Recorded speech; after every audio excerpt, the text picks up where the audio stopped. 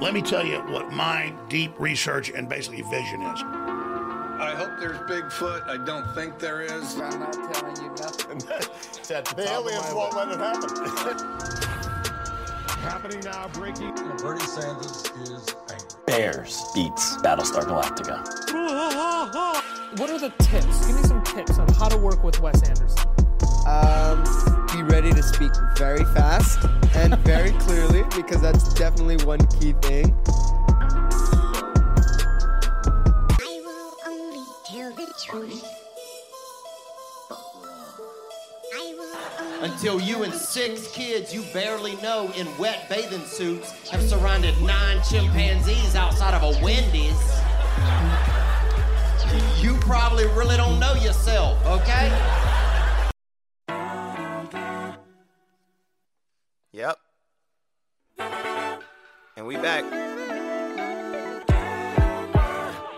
Hello and welcome. You're listening to your new favorite podcast and the best in political, sports, and paranormal news coverage. I'm your host, Wes Anderson, and this is In the Shed. This is episode 20, so whether you're back for more or finding us for the first time this week, hey, thanks for tuning in. It's Saturday night, July 31st, and I'm in a shed in the backyard of my home in Alabama, also I can hang out with you tools and talk about the latest headlines, stories, and rumors in the world of politics, sports, and the paranormal. Episode 20, we made it, fam. We made it to episode 20. I can't lie. I did not think that we would get here. Making a podcast was something I've wanted to do for a little while, and I thought that I just wouldn't stick with it. There are things that I have picked up along the way. I can play 3 chords on a guitar, but no songs. I can speak like grade school Spanish. There's just things that I've tried to pick up that didn't quite stick. You know, we've all been there before.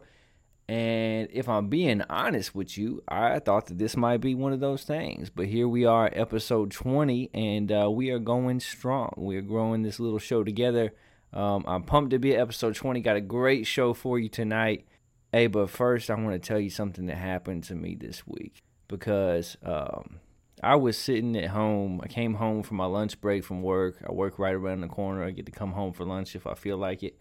And I was at home for lunch, and I got a text from my eldest cousin, my cousin Ryan. Love that dude. He's such a good guy. We chop it up all the time about Kentucky hoops. We like to talk hip-hop. And I don't get to see him that much because he lives in God's country up in Kentucky. I'm down here in Alabama. But I love my big cousin, love to hear from him. And I'm sitting at home on my lunch break, and I get a text, and it says it's from my cousin Ryan, right? So I open up the text message, and it says, your aunt with J.R. Smith. And I'm like, come again? I'm sorry, what? My aunt with my aunt with who? And your boy scrolls down, and there is my cousin Ryan's mother, my Aunt Kelly, and she's in a picture with former Cleveland Cavaliers guard and NBA champion J.R. Smith. Like, I'm sorry, what? My aunt lives in North Carolina. My family's spread out, Mississippi, Alabama, North Carolina. We everywhere. And apparently, my aunt was at a minor league baseball game, and so was NBA champion J.R. Smith. And I guess somebody told my aunt who this man was. People had noticed him and were paying attention. And when my aunt found out who it was, she just strolled right on down there and got a picture made with him. So I'm eating a peanut butter and jelly sandwich because that's what I do on my lunch break when I am 31 years old. And I get a text message, your aunt with J.R. Smith. And I look down, and it is my Aunt Kelly with J.R. Smith.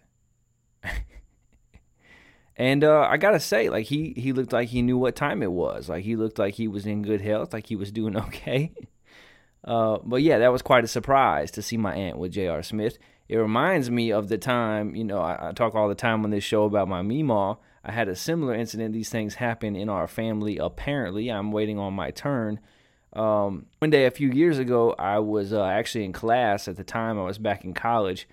Class is about to start, and it is a text from my Meemaw. And I open it up to find a picture of my Meemaw and Dave Matthews. I kid you not. My Meemaw and Dave Matthews. See, Meemaw lives in Tupelo, Mississippi, birthplace of Elvis Presley and Tupelo Honey. And Meemaw was in Starbucks getting some coffee. And she noticed that all these people were talking about this man. She didn't have a clue who he was.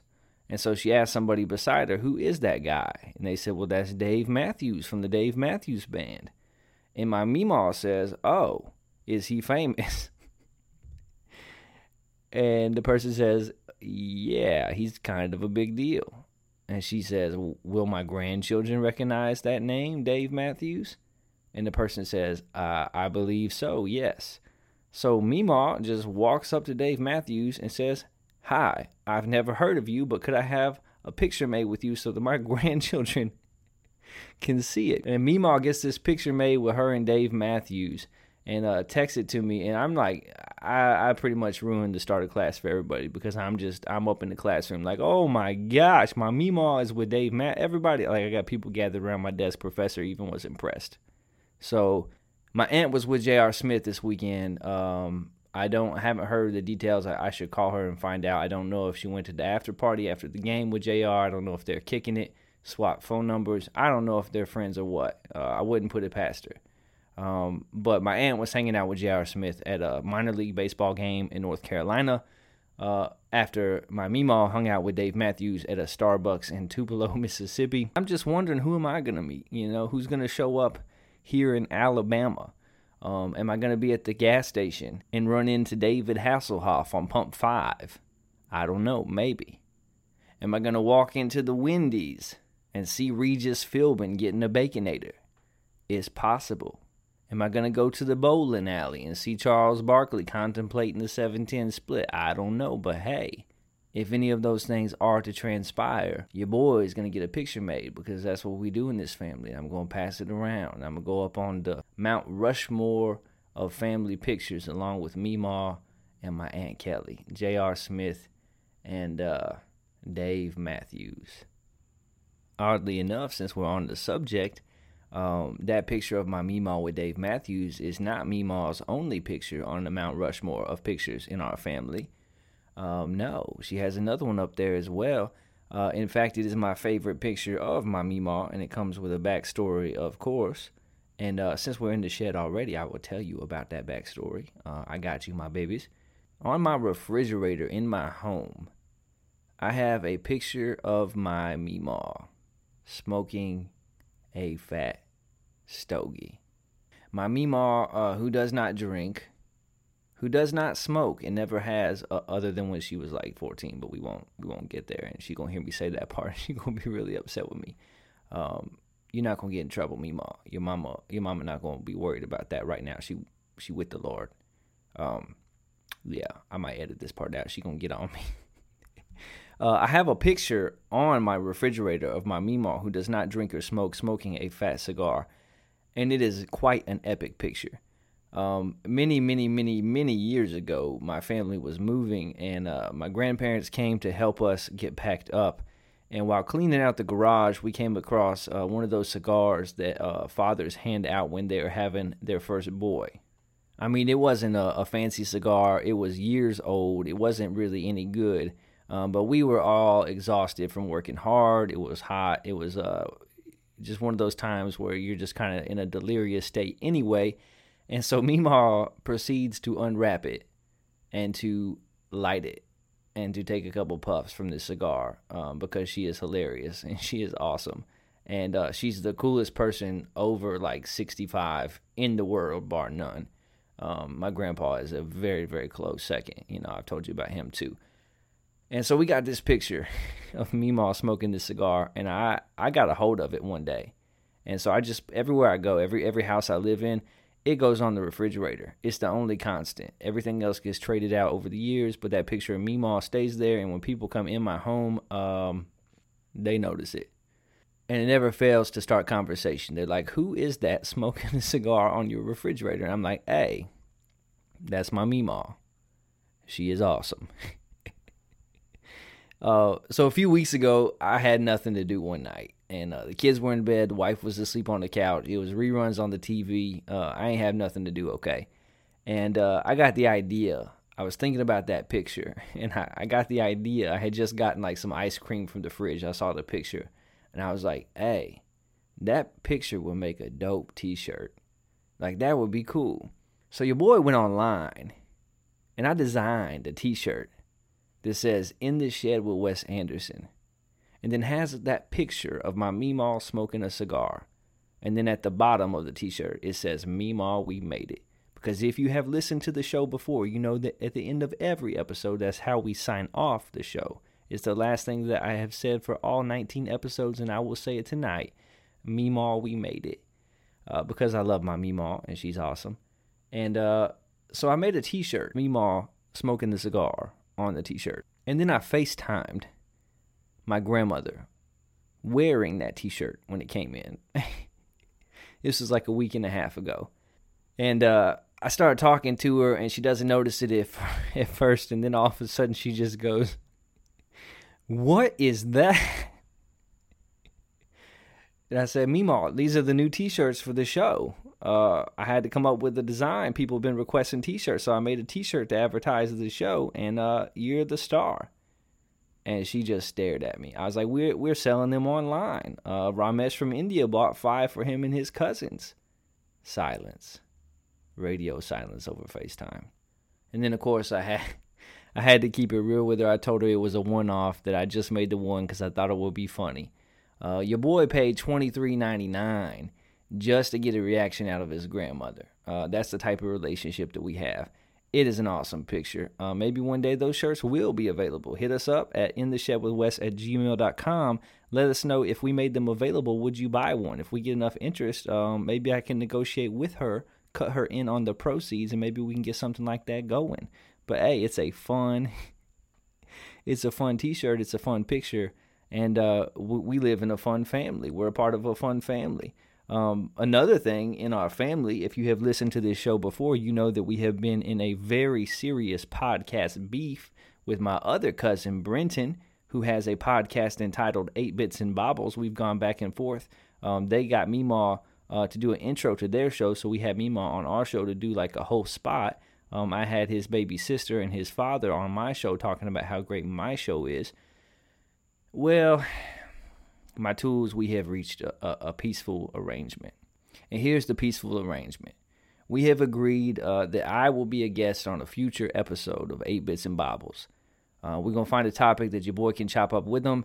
I'm going to go on their show, and in the future, I will have my cousin Brenton as a guest on this show, on In the Shed with Wes Anderson.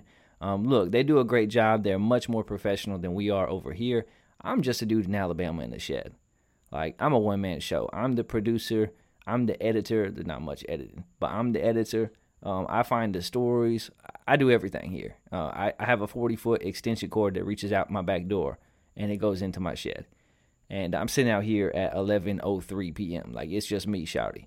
But 8 Bits and Bobbles, they got a real show. Like, if they don't have advertisers yet, they're doing something wrong, because they have a good professional sounding show. The content is good. Like, everything about it is good. They got funny interaction between the hosts. He's one of them, my cousin. And so the deal is, I'm going to be on their show. He's going to be on our show. And both of us are going to encourage our viewers to go look up the other show and to leave a 5-star review on Apple Podcasts. When you leave a review like that, it helps get the show in front of more listeners. It helps kind of widen the listenership and the audience. So if you're hearing this right now, go to Apple Podcasts on your iPhone, type in 8 Bits and Bobbles, look it up, leave it a 5-star review, listen to a couple episodes, check it out. Please stick with us. Listen to us too. There's room for both of us. But he's going to encourage his listeners to do the same. The beef has been squashed. It's over. At the end of the day, we're a family. They got a good show. And if nothing else, we have a lot of fun and we try hard over here. But yeah, man, that's my family. Hanging out with J.R. Smith, Dave Matthews, smoking cigars on T-shirts, and getting into podcast beef. And, if you want to be a part of the family, let me know. Email the show. We'll adopt you. We got room at the table for everybody. So, yeah, that's what I've been up to this week, making T-shirts. being amazed by the conundrums and the situations that my family finds ourselves in. All right, enough of that. Let's get to some comments and corrections from our last episode. Keystone 176, Hanobia 155, Townsend 70. We're up to 749 followers on Twitter. That's up over 200 more than when we last recorded a show. You can add your name to the list by follow me, but don't lose your grip. Is that the song? Follow me, but don't lose your grip. For me to mess up, shoot, I ain't holding nothing back. That's some Snoop Dogg right there. We're going to talk about Snoop later. You can add your name to the list by following us at In The Shed 4. That's the @ and then the words In The Shed 4. We're at almost 900 downloads total, just a hair under 45 listeners a show, and that number is ticking up consistently. We are quickly closing in on 1,000 downloads, which for us is a big deal. Our audience is still growing the quickest in India and France, but we also gained listeners this week from Denmark, Poland, and Spain, so shout out to any and all of you, anywhere and everywhere, who are continuing to help us grow this little show together. On our last episode, we talked about the bizarre love story of the Dill Pickle Lady and her beau on Love After Lockup. I'm happy to report that after 2 more episodes of the show, they are still together so far. Last episode, we talked about Jeff Bezos going to space. As it turned out, the petitions did not prevent him from returning to Earth in his, shall we say, interestingly shaped rocket. Last week, we talked about the disconnect between actor David Schwimmer and Marcel the Monkey. I made it clear that, I am Team Monkey all the way, and if our emails are any indication, so are you. We currently have a poll up on Twitter, so you can go to Twitter and let us know, are you Team Ross or are you Team Monkey? And on our last show, I gave an impromptu list of my favorite 10 video games of all time. Many of you were perplexed and disappointed by my inclusion of EA Sports NCAA football franchise and exclusion of games like Donkey Kong and Mario Kart. But I like Mario Kart, but for me, sporting games are what I prefer. I grew up playing NBA. I grew up playing all the different football games, college and NFL.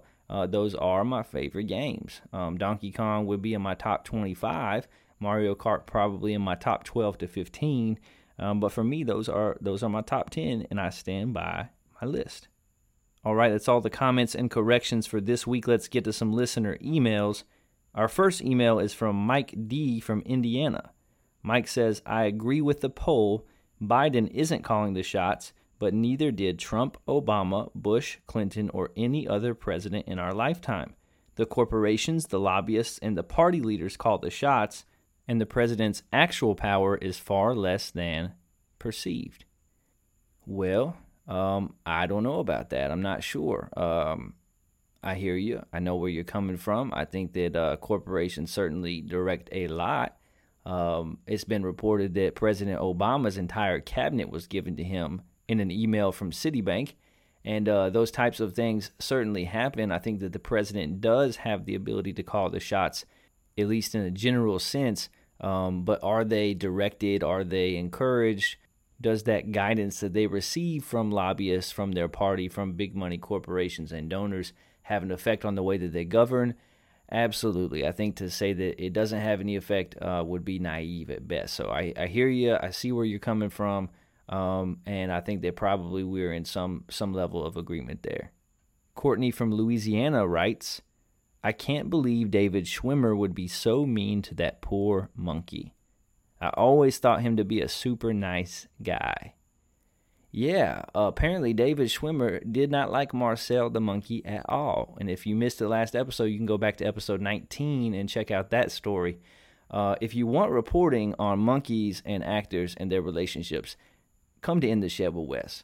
This is the only place you're going to find out the real on how actors and the animals that played their pets really got along. And so we broke that down on our last episode. I always thought David Schwimmer was a nice guy too. He gives off that nice guy vibe. Maybe a lot of it is us kind of superimposing the character of Ross and his tendencies and traits onto David Schwimmer. But apparently, at least when it comes to the issue of this monkey actor, he was not so nice. Alan from the UK writes, Wes just discovered the show at episode 17. I've never heard of another show that talks politics, sports, and the paranormal, and I'm really enjoying it. Hey, thank you, Alan. We appreciate you listening all the way from across the pond in the UK. Do you listen to us during tea time? Do you have crumpets? I don't know what a crumpet is. I assume it's some type of bread, maybe like a biscuit. I'm really not sure, but I appreciate you patronizing this podcast and listening to us. We try to do something different. When I was thinking about what I wanted to be on this show, what I wanted it to look like, I knew I wanted to do a couple segments. I knew I wanted it to be long-form entertainment. I didn't really want to do another interview show where every episode was nothing but interviewing someone. There's a lot of successful shows out there like that. And things that I'm interested in are politics, sports, and paranormal. So I thought, hey, why not just do something entirely different and cover all three? So at the heart of things, we are a news show. We cover the hard news, like Ross and Marcel's relationship. But yeah, we do things differently here. We talk about politics, we talk about sports, we talk about the paranormal news, we chop it up. And I'm super glad that you are enjoying it, Alan. And finally, Kelly from Canada writes, the story about the CIA simulating alien abductions was very interesting. I've also heard that Nazi scientists experimented on children and used alien archetypes to cover up their crimes. I haven't exactly heard that. I have not read anything about that. I appreciate you sharing that with us all the way from Canada. So thank you to you, Kelly. I remember seeing something similar hinted on the History Channel show Project Blue Book, which is now looking for a new home. I don't think they renewed it, which is really too bad. It was a fantastic show. I really enjoyed the first couple seasons. They hinted at something similar to that. I've never actually read a news clipping or a story or even a blog post about that. So, Kelly, if you have something like that, send it our way. We'd love to include it on the show because that does sound interesting. That's all the listener emails this week. If you have any thoughts that you'd like to share, you can email the show at intheshedwithwes@gmail.com. Again, that's intheshedwithwes@gmail.com. I might even read it on air. All right, let's switch to this. Let's get to the news in the world of politics, and let's hit the headlines. White House works with big tech to censor political opposition, writes One America News. U.S. condemns Beijing's harsh treatment of reporters covering floods in central China, says the Epoch Times. From the Hill, Biden hits resistance from unions on vaccine requirement. Representative Madison Cawthorn tried to board plane with loaded gun and could face fine, writes USA Today. And finally, calls grow for Biden to close Guantanamo military prison as U.S. sanctions Cuba over human rights violations, and that is according to Democracy Now! Our first story in the world of politics, South Dakota AG claims his crash victim wanted to die. South Dakota Attorney General Jason Ravensborg is claiming the man he ran over and killed, allegedly while scrolling through his phone while driving down the highway at night, wanted to die. In court documents filed Friday, the state's top lawman claimed victim Joe Beaver was depressed and suicidal and may have thrown himself in front of his car as he drove home from a Republican function on September 12th. Ravensborg's lawyer, Timothy J. Wrench, which just so happens to rhyme with Grinch, is seeking a court order that would force healthcare providers to release Beaver's psychiatric or psychological records for exculpatory information concerning his suicidal ideation. The filing quotes Beaver's cousin, Barnabas Nimick, as saying Beaver was an admitted alcoholic with a brooding depressive streak unparalleled by anyone else he had ever known. Nimick said that in December 2019, Beaver told him if he did kill himself, he would do so by being struck by a vehicle. I believe with a very high degree of confidence that Joe committed suicide by throwing himself into the path of a speeding car, Nimick is quoted as saying. However, both of Nimick's brothers, Nick and Victor, dispute that claim. They told the Daily Beast that while Beaver had suffered low periods before, he did not seem depressed at the time of his death. Victor Nimick gave Beaver a ride after Beaver's pickup truck drove off Highway 14 a few hours before the fatal crash and said he showed no sign of drinking. Victor said he doesn't know why Beaver, who worked for him and had become a close friend, drove off the road and struck a large round hay bale. He may have been reaching for a cigarette paper, Victor said. Victor said he looked around Beaver's home that night after dropping him off and again on the following day and found no alcohol present in the residence. Nick Nimick meanwhile, said he wonders how Barnabas Nimick would know so much about Beaver's mental state. Barnabas lives in suburban Detroit, Michigan, Nick said. I don't know how he would have been able to observe anything to make any judgment call whatsoever. He said he called Barnabas after Ravensborg's filing, and Barnabas confirmed making those comments in an email to Hyde County State Attorney Emily Soville, who is prosecuting the case.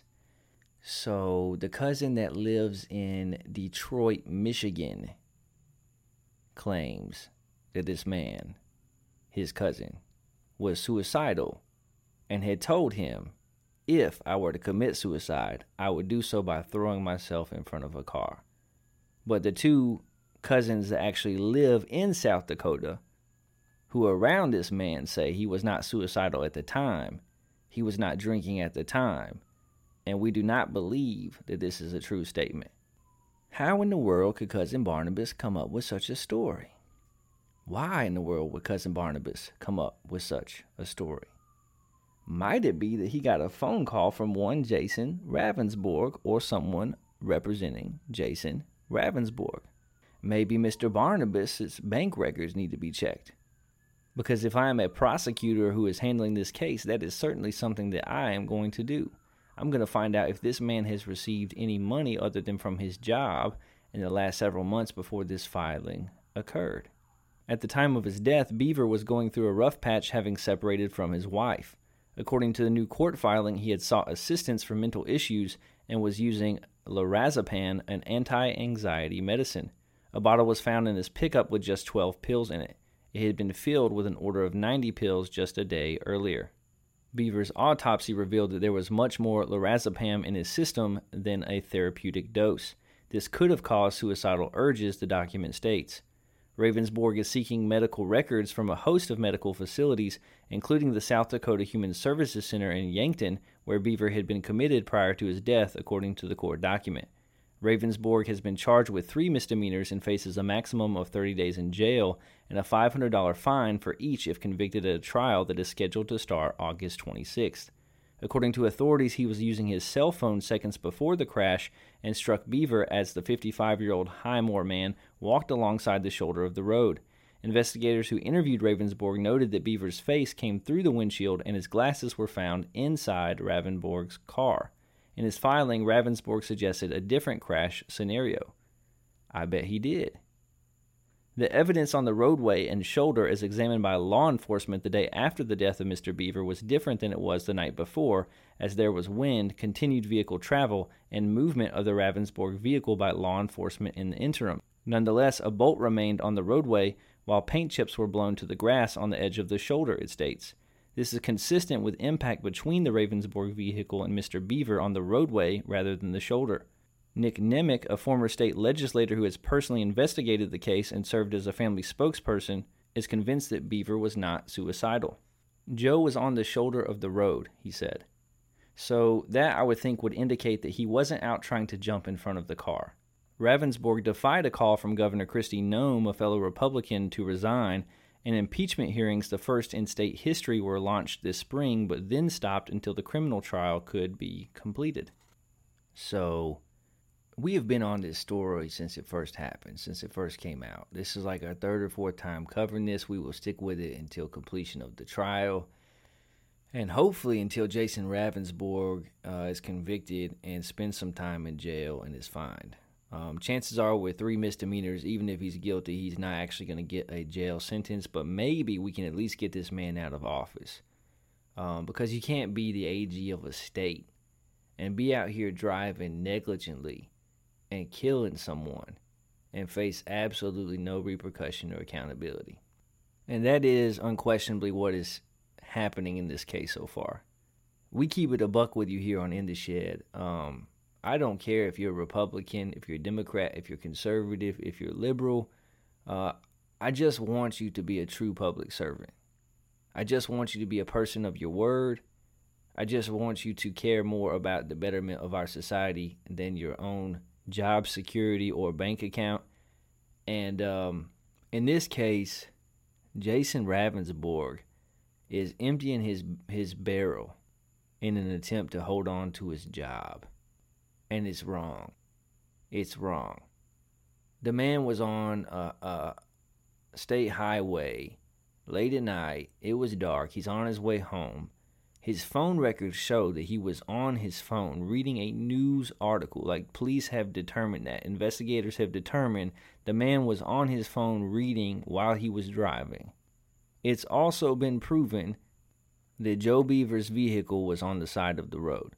So you have a distracted driver. You have somebody who's walking from their vehicle, presumably to try and find help. It's clear that Mr. Ravensborg hit Mr. Beaver with his truck, and Mr. Beaver's face was actually in the windshield. His head came through the windshield because the glasses that were on his face wound up and were found inside Mr. Ravensborg's car. All right, his glasses were found inside his car. Jason Ravensborg hits a man and kills him with his vehicle, gets out, claims to not find the body, claims to not see anything, calls 911, says, I believe I hit a deer, I don't see anything. And of course, when you make a call like that, they say, okay, well, if you don't see anything, you hit a deer, are you okay? All right, go home, whatever. The next day, Jason Ravensborg and the local police, now this is the top cop of the state, and the local police go back to the scene of where he hit something and start to search the scene. Jason Ravensborg should not be searching the scene, first of all. But he does. He searches the scene with the local police. And guess who happens to stumble across the body of Mr. Joe Beaver? None other than Jason Ravensborg. The same guy who claims to have thought that he hit a deer, who claims that he never saw the man, even though the man's head came through his windshield and his glasses wound up inside Jason Ravensborg's truck. And he's the one to find the dead man's body. He's the one to actually stumble across, oh no, I found a body. It looks like someone has hit this man. It could have been me. Oh no, I thought I hit a deer. Give me a break. Give me a break. So the story seems unlikely, and there's a lot of lines being crossed here that shouldn't be, even if it was just a terrible accident, okay? Even if Jason Ravensborg was distracted on his phone, was close to the shoulder, this man was walking on the shoulder, he hit him, he didn't see him because it happened so fast. Even if all of that is true, you were driving your car on your cell phone, distracted, you hit someone and killed them, it's time for you to face the music. It's time for you to own up to what you've done, to admit that it's wrong. But does Jason Ravensborg do that? No. What does he do? He refuses to resign his elected position as the top cop of the state. And now he's going to drag the dead man's name through the mud. He's going to bring out all of this man's past mental health issues and struggle. And he's going to put it on the table in front of the world. And he's going to get testimony from this man's cousin that doesn't even live in the same state or anywhere close, by the way. And he's going to try to make the case that this man probably threw himself onto the road in front of me while I was distracted on my phone and driving. And I just so happened to hit him because really he wanted to die. And I didn't know about it, and I didn't realize it was a person, and I didn't see anything when I got off my truck, and then the next day I just so happened to be the one to find him. First of all, I'm not buying your story, Ravensborg. I think that you're a criminal. I think that you are morally despicable.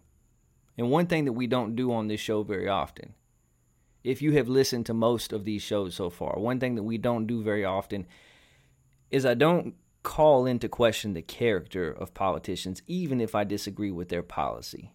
Because the truth is, I don't know these people, and you don't either. And who are we to sit back from afar and cast aspersions on their character? I don't do that for ratings. I'm not bombastic, I'm not over the top, just so more people will click download. I don't play that game. But in this situation, the actions of Jason Ravensborg are despicable. I find them morally reprehensible. That rather than say, I made a terrible mistake, I was on my phone, I was distracted, despite his mental health, despite his past, despite his situation, I took somebody's life because of my poor choices. And I need to own up to that. So I'm going to apologize. I'm going to make it right with his family. I'm going to face the music. I'm going to resign my position. I'm going to rebuild myself as a man of character. I'm going to do what I have to make it right. Instead of that, there is some very possible lying, some very possible cover-up happening. And to top it all off, he's going to drag the dead man's name through the mud. He's going to make him look as bad as possible, as unstable as possible. And hey, the truth is, I don't care if Joe Beaver was mentally unstable. I don't care if there was more of this drug in his system than there should have been. I don't care if he was going through a hard time because he was separated from his wife. The facts of the case show that you were on your cell phone, that you were driving distractedly, that you hit a man and killed him, that his face went through your windshield, that you somehow didn't see him, that you somehow didn't see him when you got out of the car, but that you were somehow able to find him the next day. Not the local sheriff, not a deputy, but you.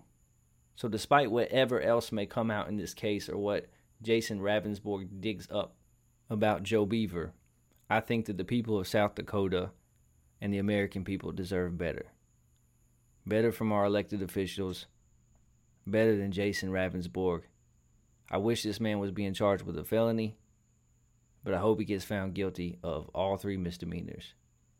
And I hope that they give him the maximum sentence that they can. I hope he serves some type of jail time. I hope he has fines. I hope there's a civil case. I hope he gets removed from office. Because this isn't what you do when you make a mistake. This isn't what integrity looks like. And we're going to keep covering it. We're not going to let up. I haven't seen a single report on Fox News, on CNN, on MSNBC about this, but there should be because it's a big deal.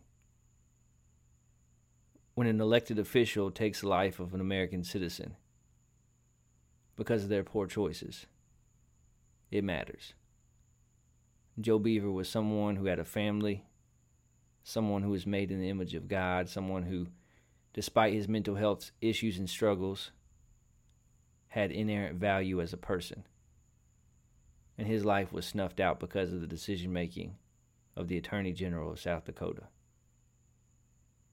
And I hope that he has to face the music for that decision-making. Our next story in the world of politics, the FBI allegedly used at least 12 informants in the Michigan kidnapping case. Defense attorneys said they will argue that the FBI induced or persuaded the defendants to go along with the violent scheme.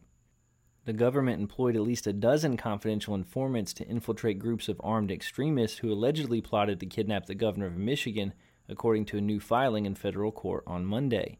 The filing, made by one of the 5 defendants in the federal case, asked that prosecutors be ordered to share more information about those informants, their relationship with the FBI, and the specific roles they played in building the case. It came among a blizzard of 15 new defense motions in the high-profile case, including a request to move it to a different district, to suppress evidence from a search warrant, and to try at least one defendant separately from the others.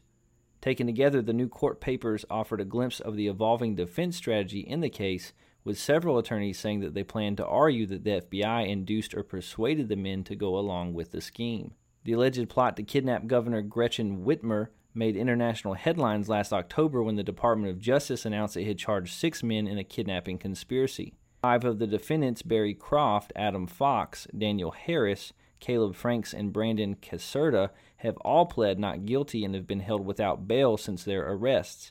A 6th, Ty Garbin, pled guilty and agreed to cooperate in the case in January. According to the Justice Department, the men met and trained over a 6-month period in 2020, during which time they developed a plan to kidnap Whitmer from her second home and possibly take her out of state, where she could be put on trial for being a tyrant. No plan was ever executed before authorities made arrests. 8 other men were charged under Michigan's anti-terrorism statutes for providing material support to the plotters. Half of the defendants in the combined cases were members of a militant group known as the Wolverine Watchmen, which was associated with the 3%ers extremist movement.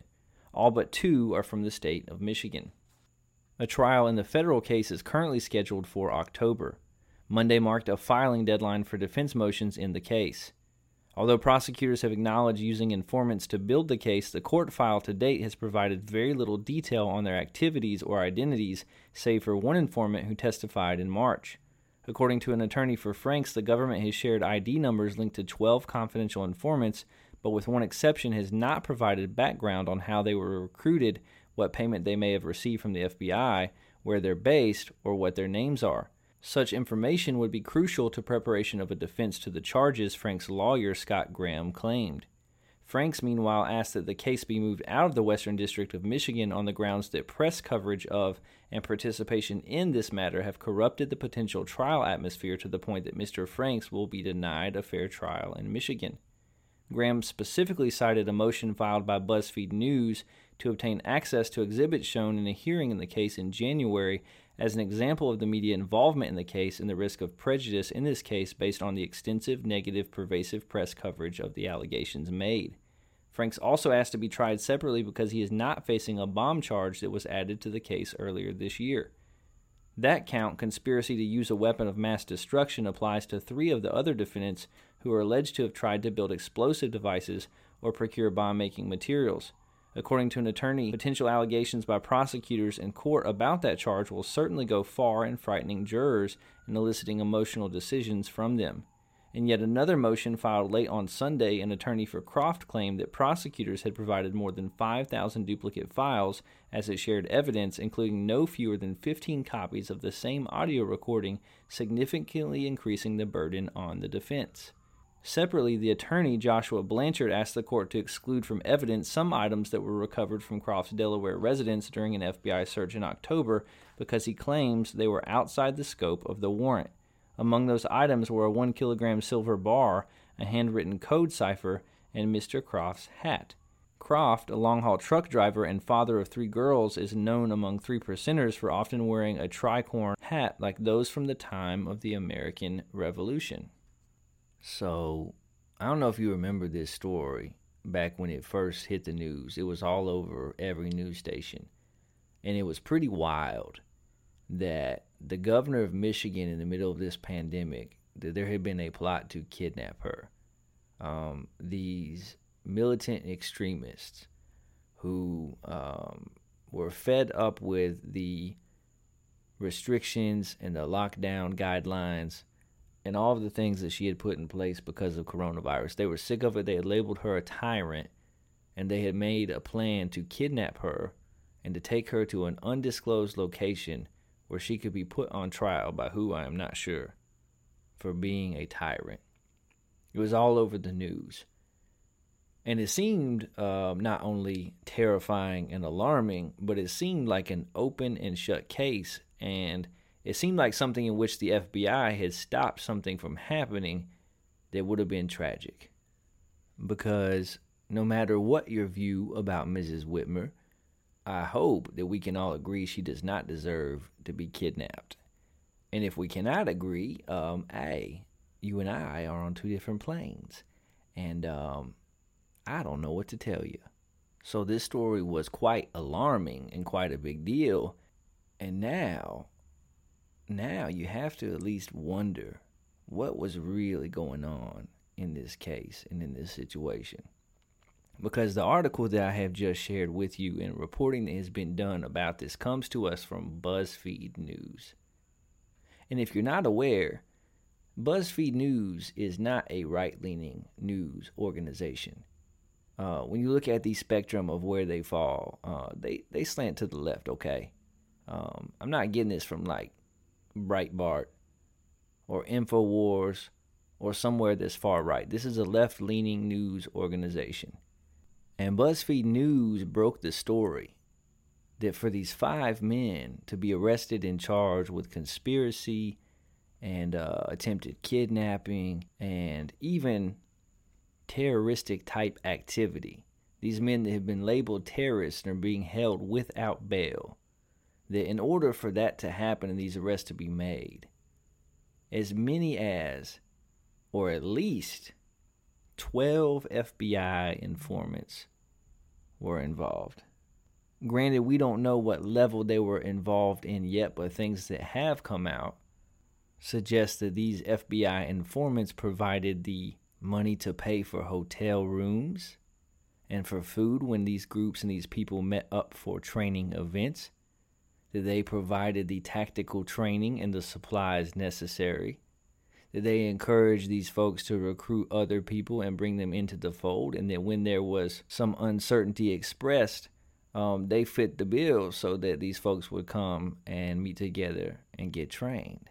And if nothing else, if we're being honest, it's enough to make you go, It's enough to make you wonder if this defense by these attorneys is going to have some legs.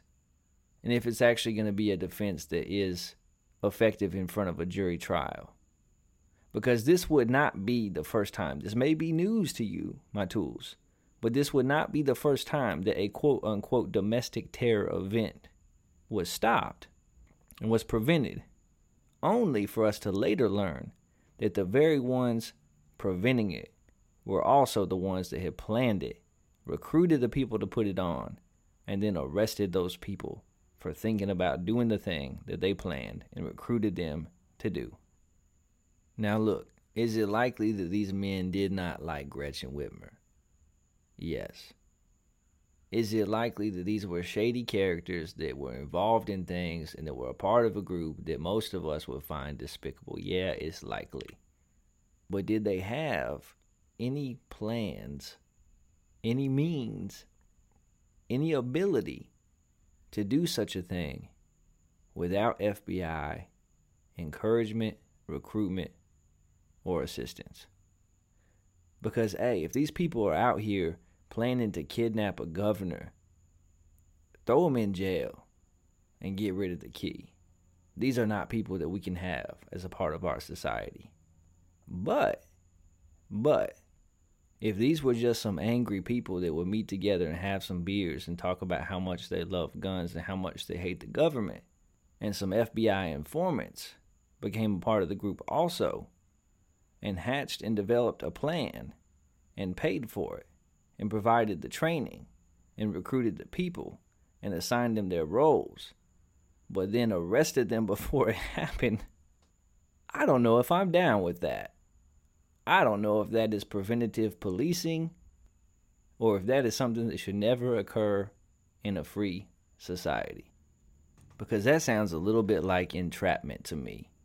And we've seen this before. You think I'm making this up? Do some homework. Do some research, my tools. There's another incident in which there was a plan. If I remember right, I want to say this was in New York. It might have been Chicago, but I think it was New York. There was a plan to put a bomb on the subway. And I remember hearing about this. It was a big deal when the guy got arrested. There was a young Muslim man that was going to put a bomb on the subway and detonate it. The bomb did not go off. No one was harmed or injured. But the man was arrested on terrorism charges, and he's going to spend the rest of his days behind bars. Only to find out that this guy was just a regular dude until a government intelligence agent befriended him, radicalized him, planned this event with him, gave him the bomb, convinced him to go into this place and hit this button that would cause it to explode. The man didn't even want it. He said he had to ask his mama, that he wasn't so sure. And they said, hey, look, you don't even have to you just hit this button right here. The bomb wasn't even real. We made the bomb. It wasn't even real. They radicalized this young man, convinced him to do this thing, gave him the button to press. And then when he pressed the button, they swooped in, they arrested him, they labeled him a terrorist, they threw him in a cell. And then they put out the news headlines that said that they had done something worthy of praise. What's the point of doing something like that? Does it actually make us any safer?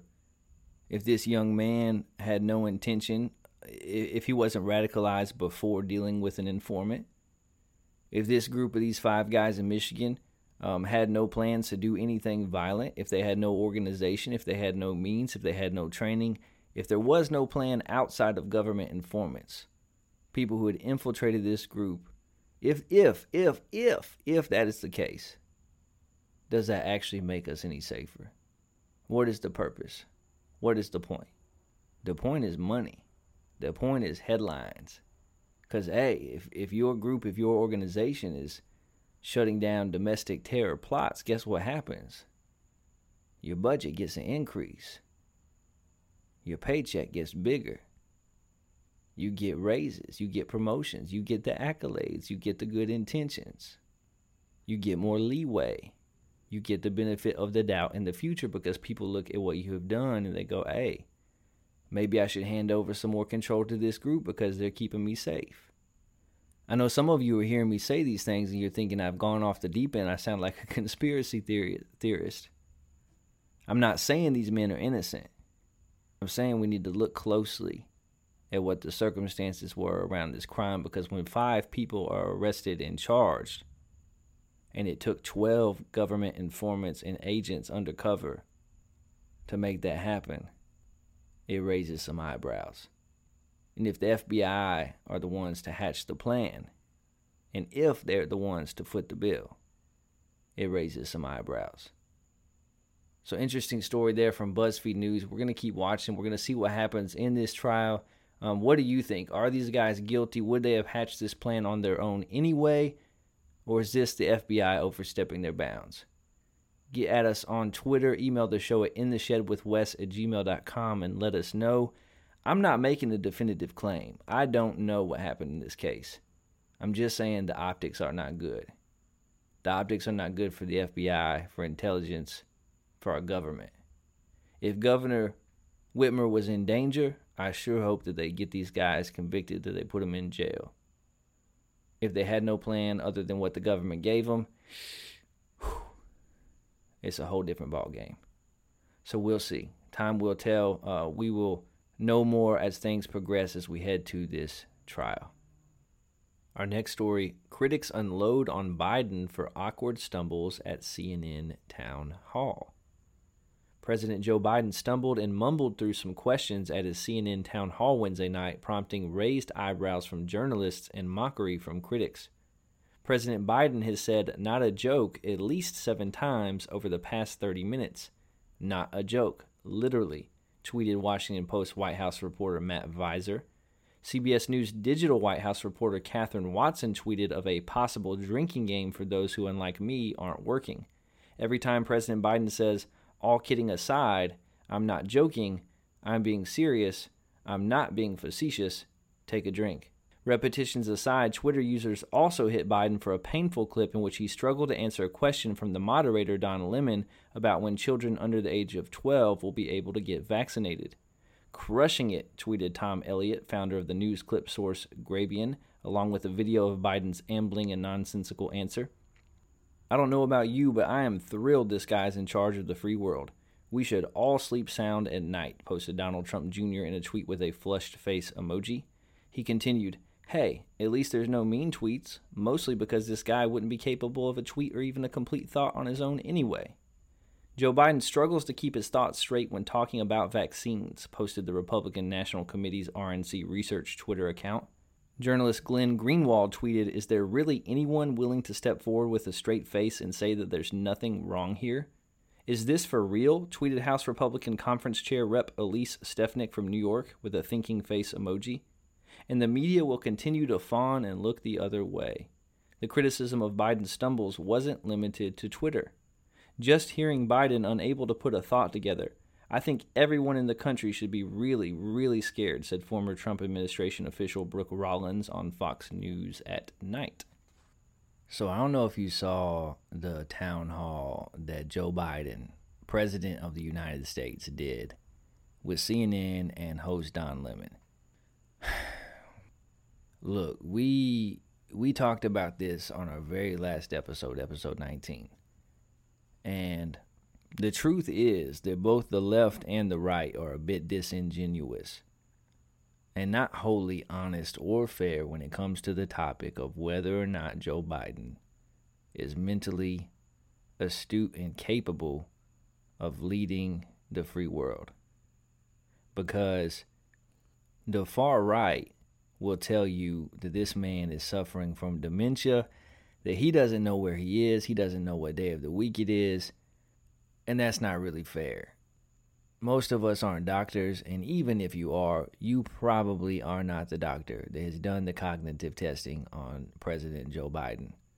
So to make a diagnosis like that is not fair, it's not kind, and it's probably not very accurate either. However, the far left has not been wholly honest or fair in this regard either, because they tell us that this man is a gaffe machine. They blame his stutter, and they largely ignore things like what I am about to show you. Here on In the Shed, I don't tell you what to think. I just give you the story. I let you make your own decisions, draw your own conclusions. I'm not pushing an agenda. I'm not a Republican. I'm not a Democrat.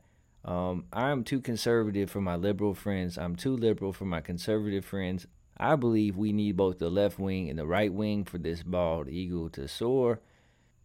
But this town hall did not go well. It did not go well.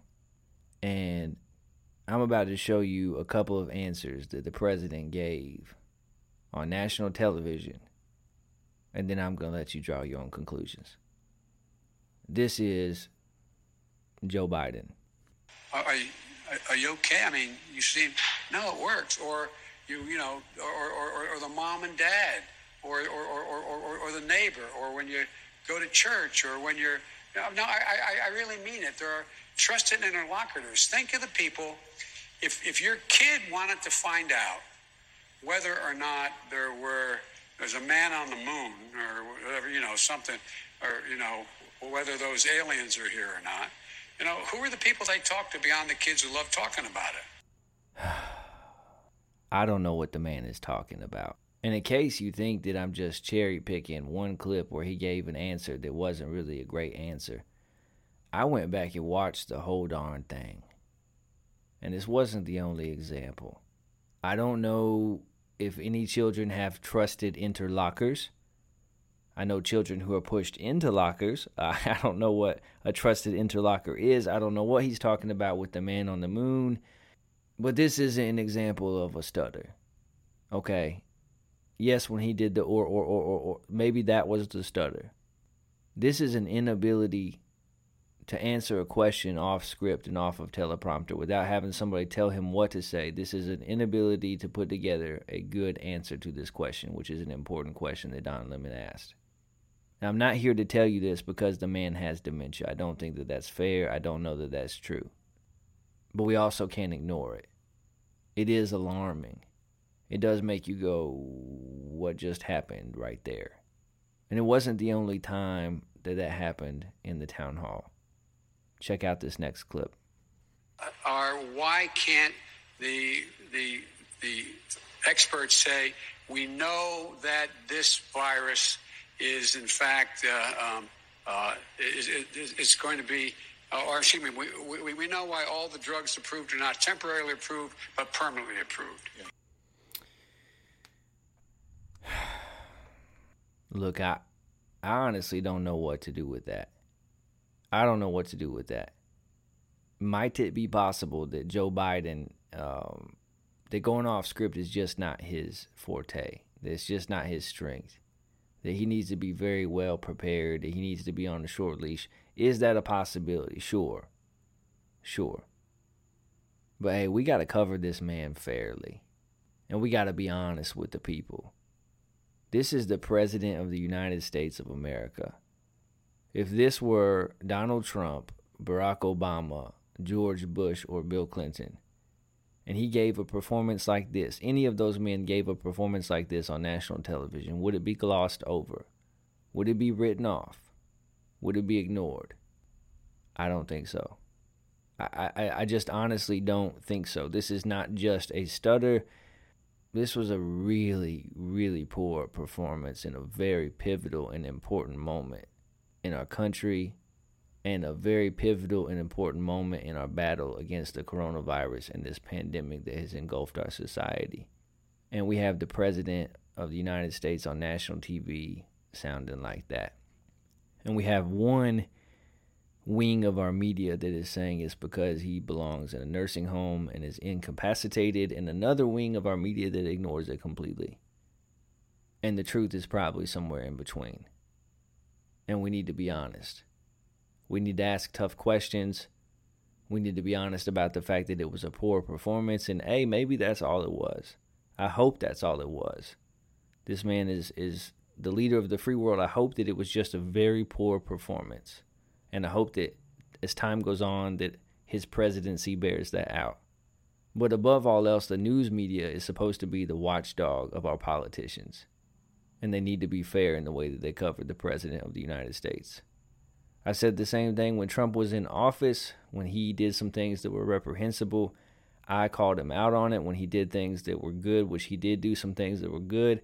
I said that the news media should be covering those things as well. We try to be fair on this show. We're going to keep it a buck with you. We're going to tell you the positives and the negatives no matter who is in office.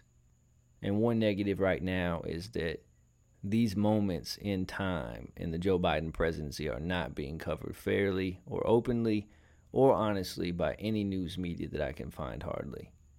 I did see reports from news media from other countries that were not glowing. This spoke in terms of disaster.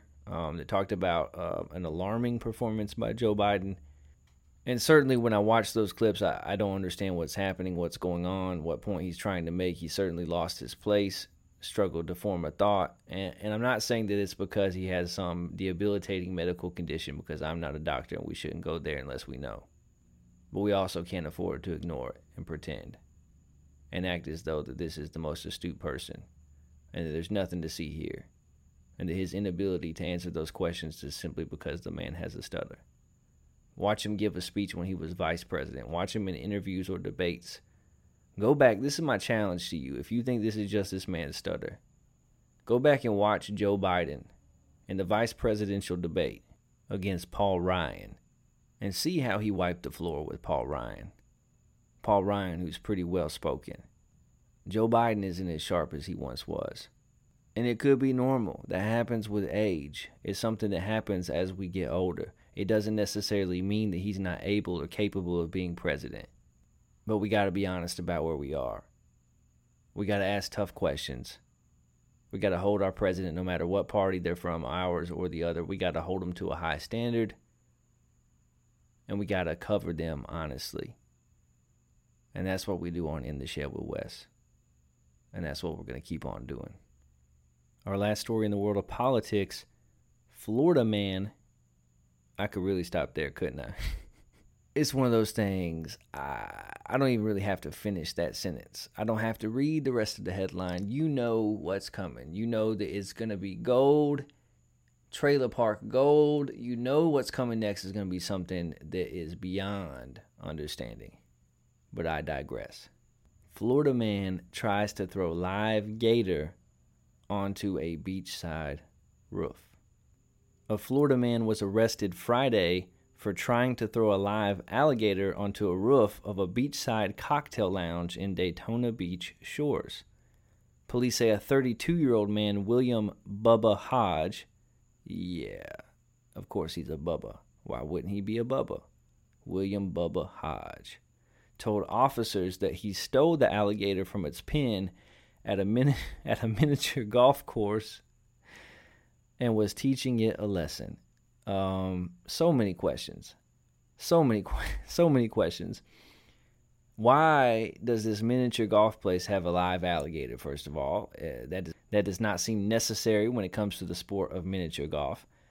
Secondarily, why in the world did Bubba feel the need to teach this alligator a lesson? What did this gator do to him? Is this a Happy Gilmore situation, and maybe it took the hand of his mentor that was teaching him the ways of mini golf? We will probably never know. The officer said that they watched Hodge take the alligator by its tail, hit it against a building, throw it on the ground, and stomp on it twice. What are you doing?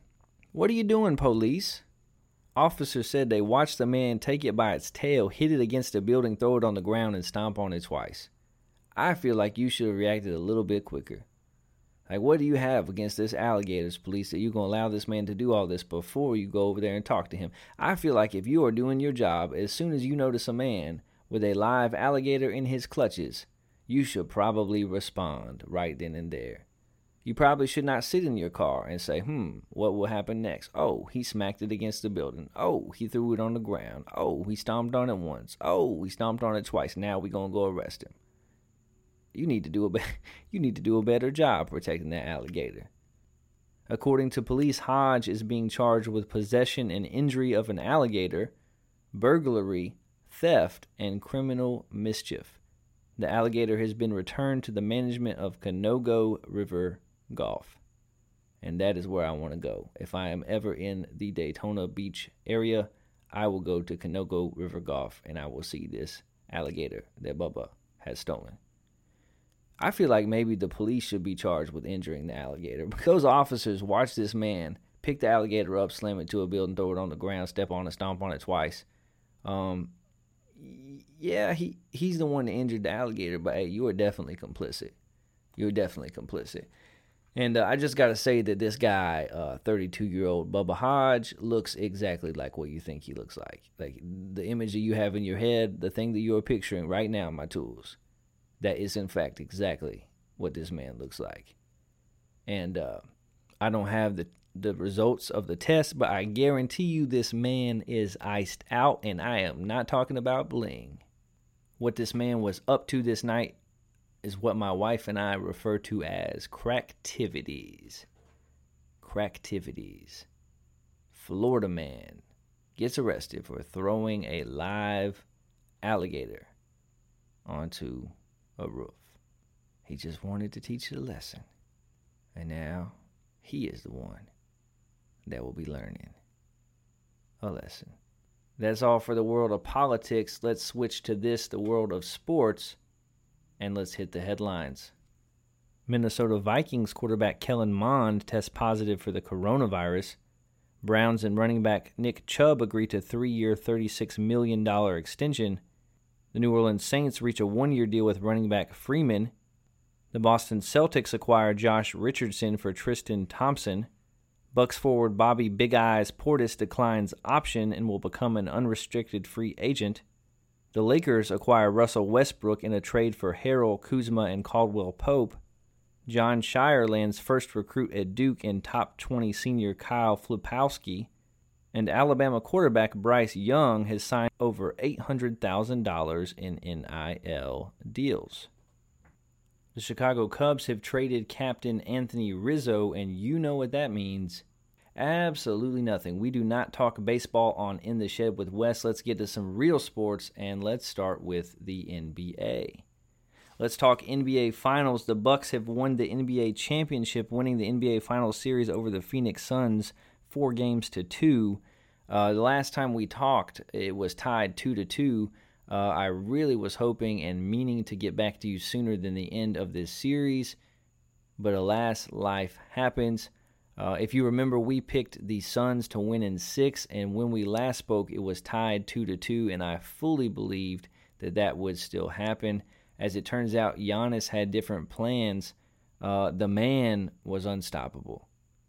Giannis Antetokounmpo had an all-time great finals series because he did what I have been on him to do for years, and that's to lean into his strengths, to stop allowing teams to make him into a jump shooter, but to play in the post, to set hard picks and roll to the basket, to get out in transition, to take people down into the block, to catch lobs, to punish people, to use his size and his athleticism to be the dominant force that he can be.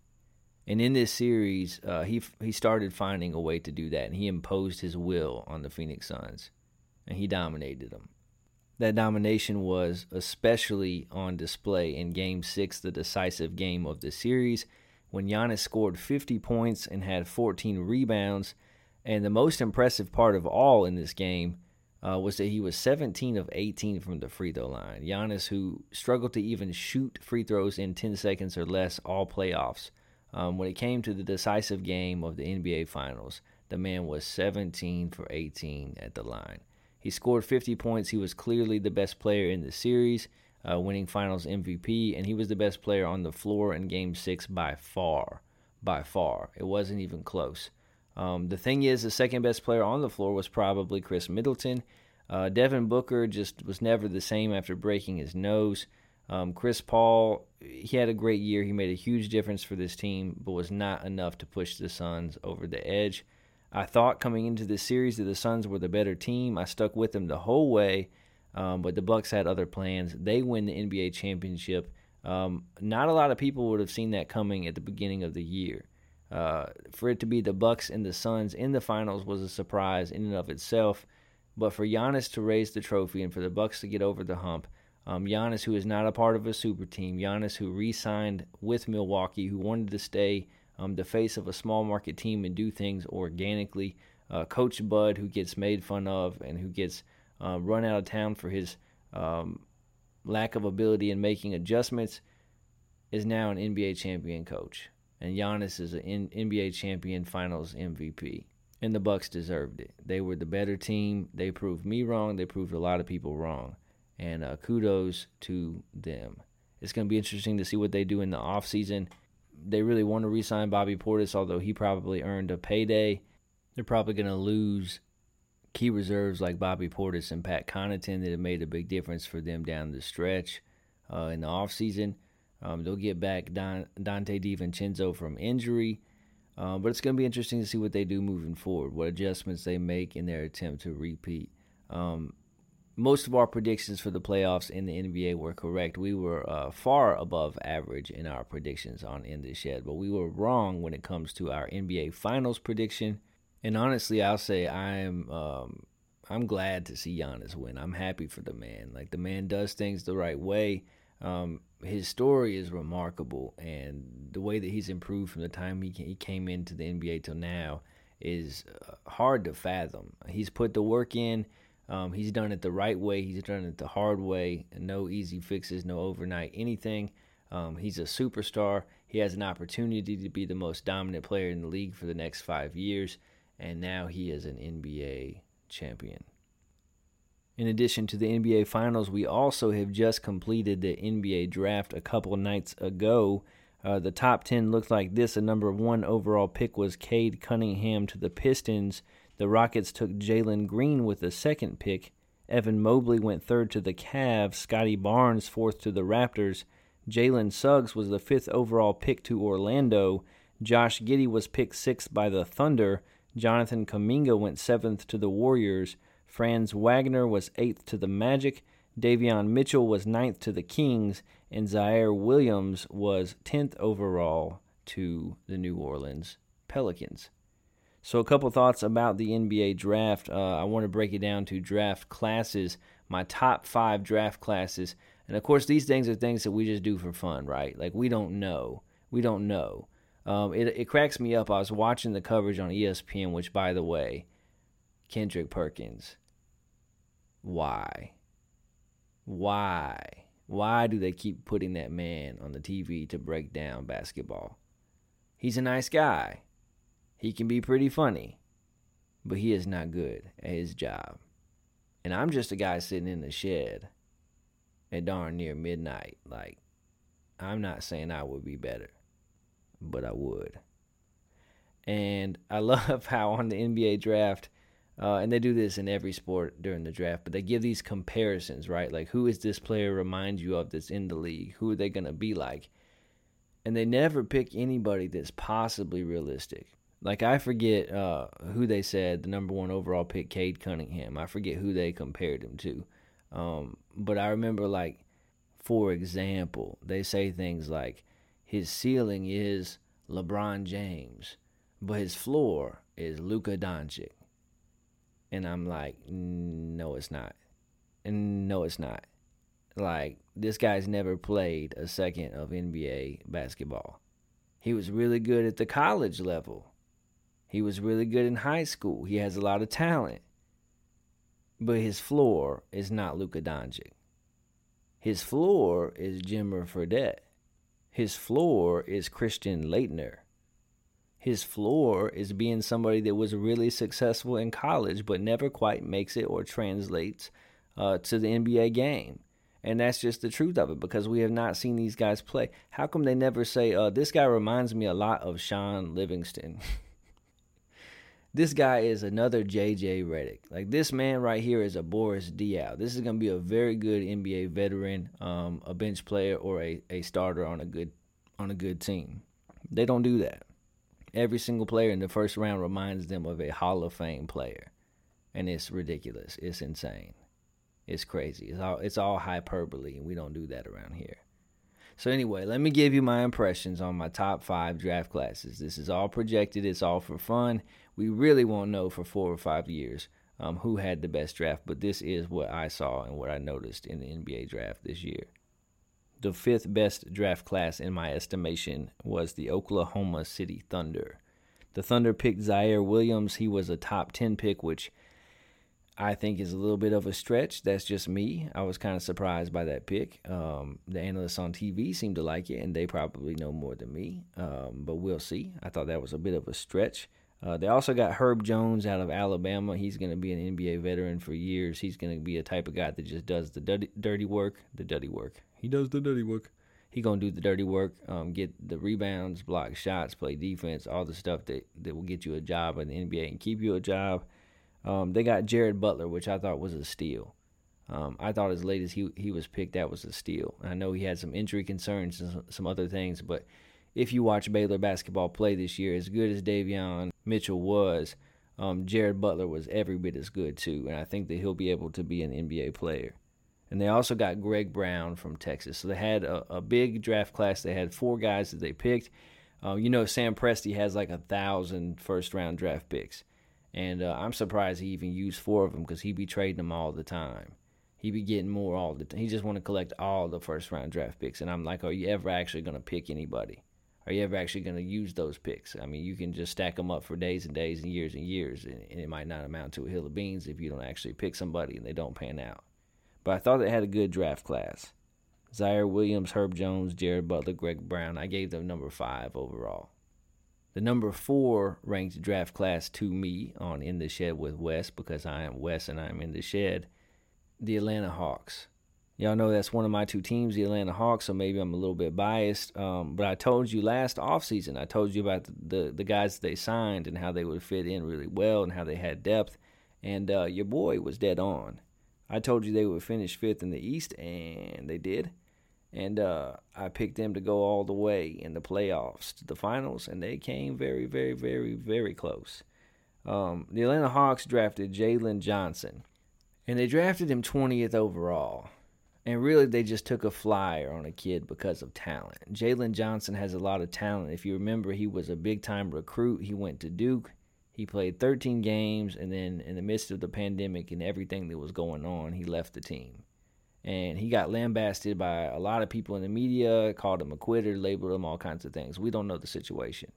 We know he has a lot of talent. We know he hasn't played a lot of ball outside of high school. So the Hawks took a flyer with the 20th overall pick. It could turn into something great if this guy pans out. And then in the second round, in my estimation, they got a steal. The Hawks got a steal because they picked Sharife Cooper in the second round. Sharife Cooper, the point guard out of Auburn, who was one and done, also didn't play very much college ball because of eligibility issues. He only played 8 or 10 games at Auburn, but was absolutely electric as a freshman, averaging 20 points and 8 assists a game. And honestly, coming into the draft, I thought maybe Atlanta would pick Sharife Cooper at 20th overall. I thought that he would be a first-round pick and that Atlanta might take him at 20th. They ended up getting him in the second round. And I think that Sharife Cooper is going to be a great fit in Atlanta.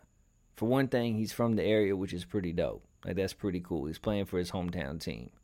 But also, like, he's the type of point guard that if he can develop a little bit, I think he'll be a great guard to spell Trae Young off the bench and to run with that second unit. Because he plays a very similar style in the sense that he can get out in the break, he can get to the cup, he can shoot the floater, he can get to the free throw line. He's small. Like, he's really small. He's not a tall guy. He's not a big guy. And he can't shoot, like, at all. He played for Auburn. That's my team. I watch Auburn. I watch Kentucky. He can't shoot the 3 at all, and his shot does not even look good form-wise.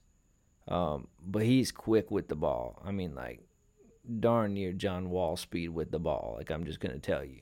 So I think that he could really, if he blossoms, he could really work out in Atlanta as a number 2 guard behind Trae Young as the backup point guard. I think as a rookie, they can get him out on the court for 15, 18 minutes a game, give him a chance to adjust to the NBA speed. But I think that Atlanta had a good draft in Jalen Johnson and Sharif Cooper. I have them ranked 4th overall. The number 3 team, this is one I'm going to catch some heat for. Some people will disagree with me. That's okay. That is your prerogative. Number 3 ranked draft class, I have the Memphis Grizzlies.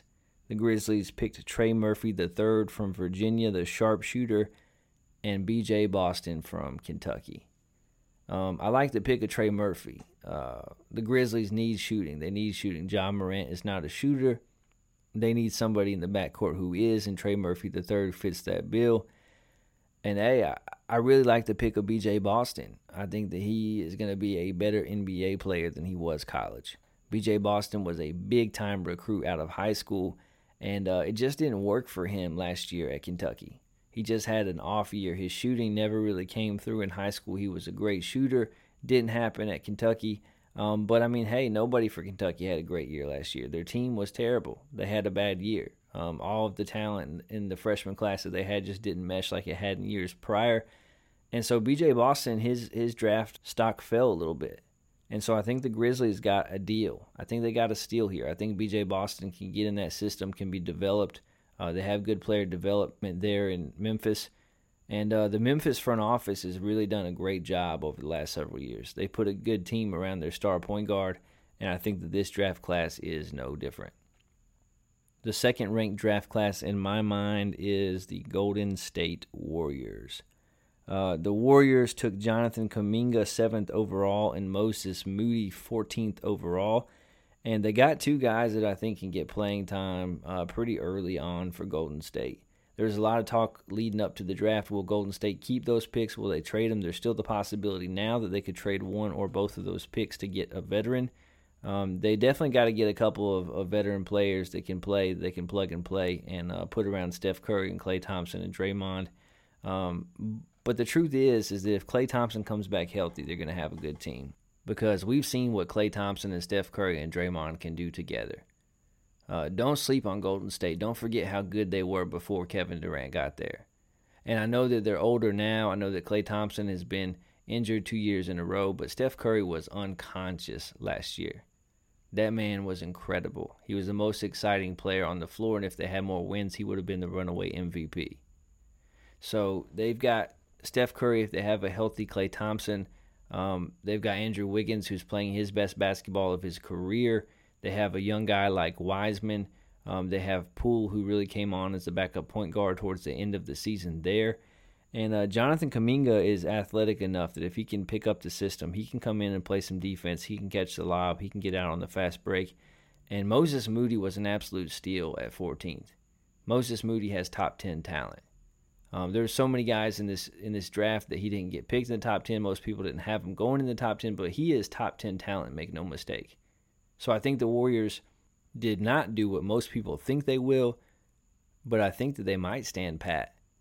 I think that they might keep both of those rookies. They might actually work them into the rotation and look for a couple of veterans that they can sign at the minimum to come in and give them depth. I have their draft class ranked 2nd overall. And the top-ranked overall draft class to me was very clear, the Detroit Pistons. The Detroit Pistons picked 4 guys, and 3 of them are guys I think will contribute this year, and one of them has a chance. The Pistons picked Cade Cunningham with the number 1 overall pick, and all of the analysts on ESPN were talking about how this guy is going to be a bona fide star from day one. I honestly don't know. I didn't watch very much Oklahoma State basketball last year. I remember turning on the tournament because I was excited to watch Cade Cunningham play in March. I'd heard what a great player he was, and they lost in the first round. So I didn't get to see very much of him. He definitely has talent. He's 6'8". He has ball handling ability. I think he'll be a good player. I think he was a good pick for Detroit, make no mistake about it. I just don't know a lot about him.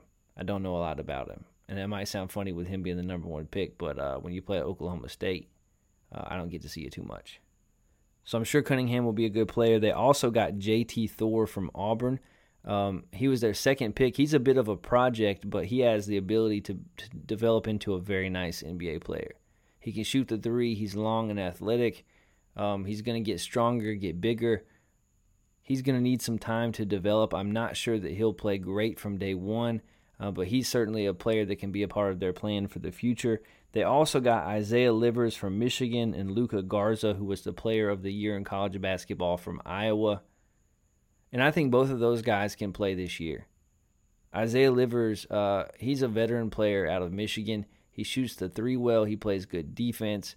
He's a fiery competitor. And so is Luka Garza. Luka Garza is not going to wow you with his athleticism, but the man knows how to play basketball. He can score in the paint. He has a silky smooth jump shot. He's an underrated passer. I think he's going to be good enough on defense to stay on the court. And the Detroit Pistons had the best overall draft class in my mind.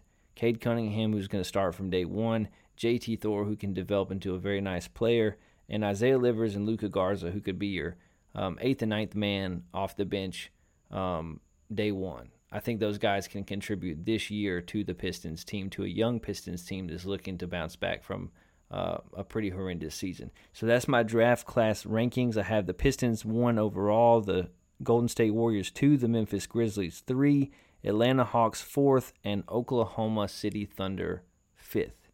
So where did I go wrong? What did I get right? Where did I go wrong? Email the show at intheshedwithwes@gmail.com. Let me know what were your top 5 draft classes.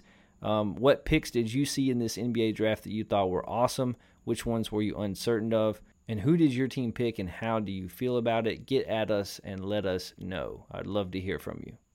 One thing I also did for fun leading up to the NBA draft was on Twitter. We've been doing these Twitter polls, a different poll each day. Sometimes they have to do with the show. Sometimes they're just things that are trending. And being that the NBA draft was about to happen, I did 3 basketball NBA-related polls to see what you guys would think. And I got to tell you, I disagree with you guys on every single one of them.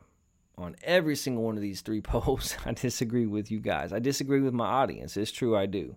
The first one was, so I kind of got into a little bit of a Twitter beef accidentally, because I saw this account that I follow that is a Celtics fan account, but they post really good things, really good content about basketball, about the NBA, and so I followed them. And they posted a picture of Jason Tatum, and they had a script that went along with it that said, best 23-year-old player in the world. And so I kind of cheekily commented on it and said, only because Trae Young hasn't turned 23 yet. And oh boy, did I learn how sensitive Boston fans can be, because they were in my mentions, they were quote tweeting me, they were calling me names, they were in my DMs, and they were saying some pretty vile things, because I had the audacity to assert that maybe Trae Young is a better basketball player than Jason Tatum. And so I put it out there on a poll. My first poll after this incident with Boston fans was, who is better, Jason Tatum or Trae Young? And 63% of you guys said that Jason Tatum is better than Trae Young. And maybe a big portion of those 63% were these Boston fans that had been harassing me. I do not know. I use that word jokingly. It was mostly all good. But I disagree. I think that Trae Young is a better overall basketball player than Jason Tatum. And I don't mean that in a disrespectful way to Jason Tatum, but it's just like this. What does Jason Tatum do at an elite level in the NBA? He scores. Jason Tatum, there's no question about it. Jason Tatum is an elite scorer, an elite offensive weapon in the NBA. The man can score the basketball. He can shoot. He can drive. He can score the basketball at a level unlike most people in the world. I give it to you. But what else does the man do? Is he an elite defender? No. Maybe he's improving on that end, but he's not an elite defender. Elite ball handler? Not really. He's okay. Is he an elite passer? No. What does he do? Shot blocker. He's an okay rebounder. He's a decent rebounder. He's a scorer. Jason Tatum is an elite scorer, and as of right now, there's nothing else that he does at an elite level. But look at Trae Young. Trae Young is an elite scorer. Maybe not the same clip as Jason Tatum, but he is an elite scorer. He can shoot the 3-ball, and he shoots it from range. He has the best floater in the NBA. He gets to the free throw line. The man can score the basketball. He dropped 50 in the playoffs. Trae Young is an elite scorer in the league. But hey, the man is an even better passer than he is a scorer. Don't forget that Trae Young was second in the league in assists this year.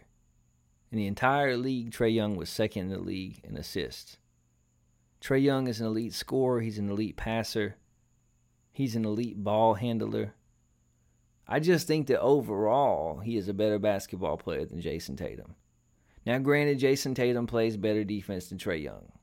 Trae Young gets in the passing lanes. He has quick hands. He gets steals. He is not a good defender. He's not a good defender at this point in his NBA career. He may never be. Jason Tatum is a better defensive player than Trae Young. But he's not a better basketball player. He doesn't pass the ball like Trae does. He doesn't have the court vision that Trae has. He doesn't have the ball handling skills that Trae has. I don't know. I'm with the 37%. I know I'm a Hawks fan, but I think that I think that Trae Young is a better basketball player than Jason Tatum overall. And if you disagree, the question I ask you is, what is Jason Tatum elite at other than scoring? If I'm wrong, let me know. Don't slide into my DMs with some hateful things to say. But let me know. Get at me on Twitter. Email the show at InTheShed with Wes. Let me know. So after that poll that did not go the way I hoped, I put another poll out that related to Jason Tatum. And I just said, which of the following best describes Jason Tatum? And the options were top 10 NBA player, elite offensive player, or better than Trae Young and Devin Booker. 24% of you guys said that Jason Tatum was better than Trae Young and Devin Booker.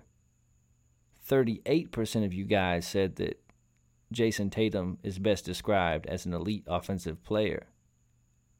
And 38% of you said that Jason Tatum is a top 10 NBA player. And I disagree.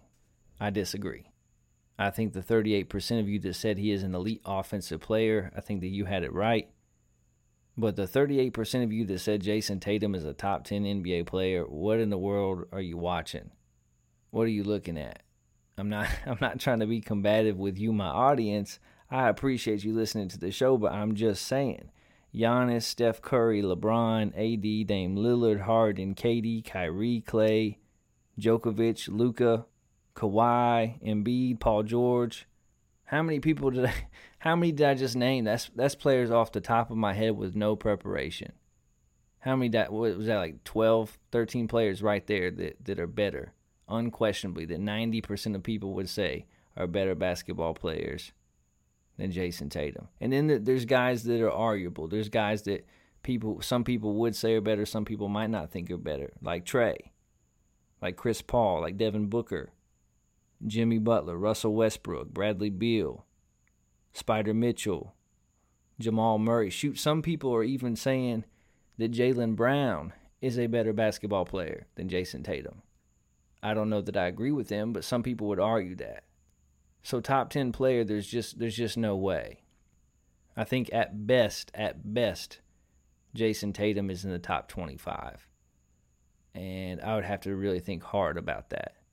I'm not sure that I have him in the top 25. I'd have to think hard about that. Celtics fans are going to be in my mentions again, I know.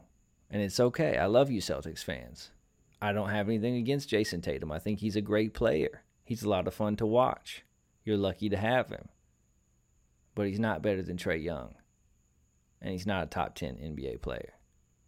The last poll that I did was in relation to the Golden State Warriors because, as we've already talked about, coming into the draft, a lot of people were expecting the Warriors to make a draft night trade and get rid of one or both of their picks along with possibly James Wiseman or Andrew Wiggins to bolster their team and get some veteran depth.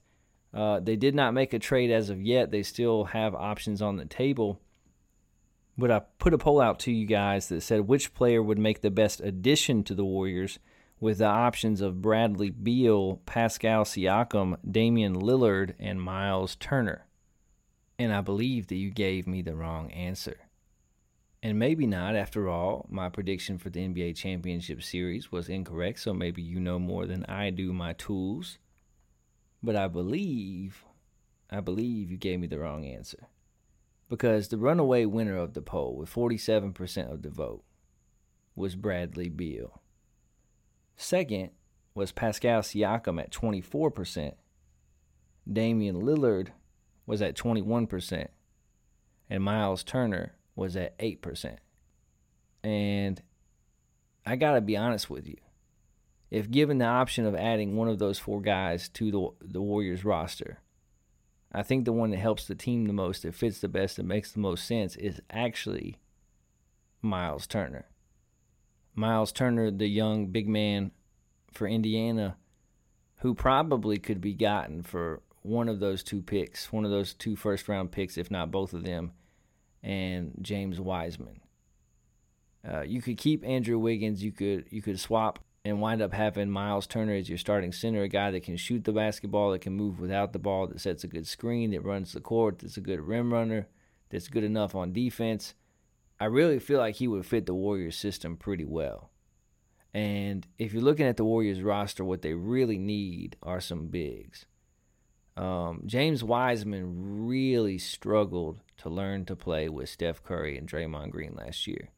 And I hope this offseason, I hope he's watching a lot of film. I hope he's working on his game. I hope he's spending time with those guys.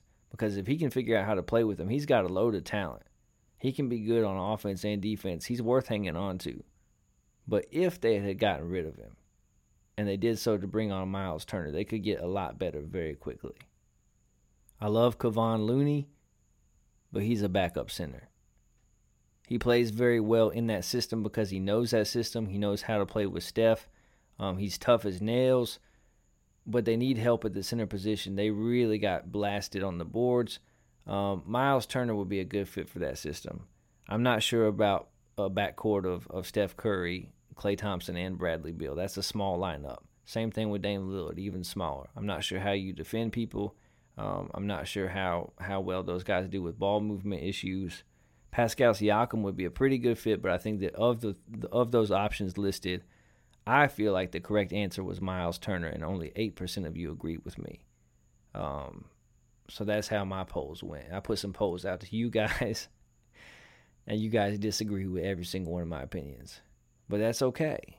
That's why we're friends. That's why we're in the shed. That's why we're chopping it up, so we can learn from each other, so that we can discuss things. We don't have to be hateful. We don't have to be hyperbolic. We can just talk NBA basketball. On next week's show and the week after, we're going to talk a lot of college football, too, as we get ready for the college football season. We're going to have an In the Shed with Wes top 25 preseason preview. Next week on the show, we're going to talk a lot of Oklahoma and Texas to the SEC. Crazy developments that are happening there that are going to shake up the college football landscape. But right now, it's NBA because we just got through with the NBA playoffs. We just got through with the NBA draft. We're jumping into free agency. So this week, NBA. Next week, we'll do a lot of college football.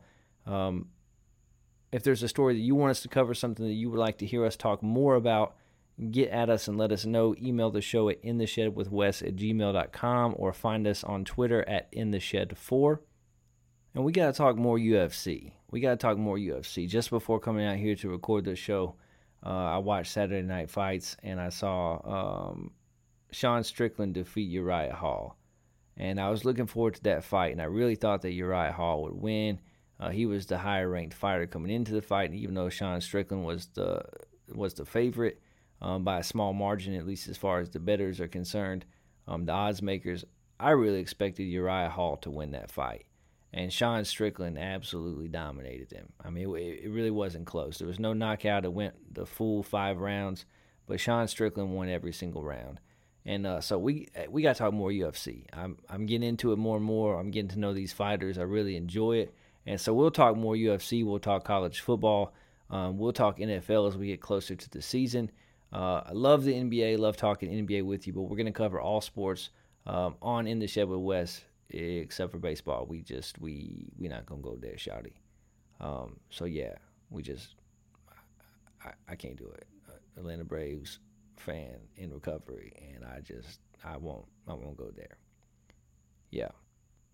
That's all for the world of sports. Let's switch to the world of the paranormal, and our first story takes us to the great state of Texas.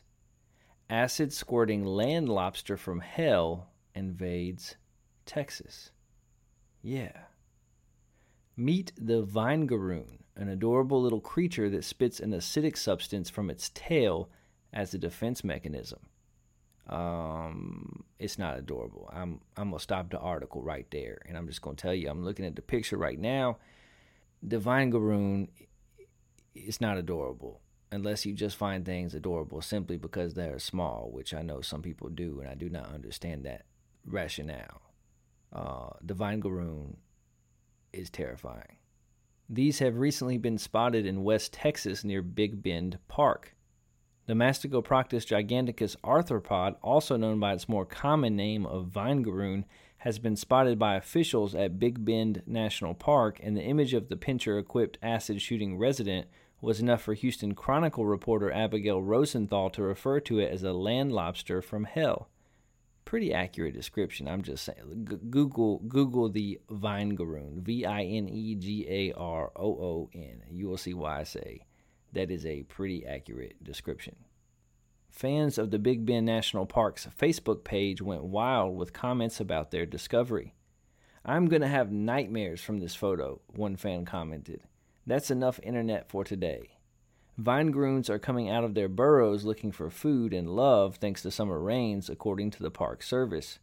They grow to around 3 inches long and are generally harmless unless they're threatened. Aren't we all generally harmless until we are threatened? That just describes literally every animal. Well, not every, almost every animal.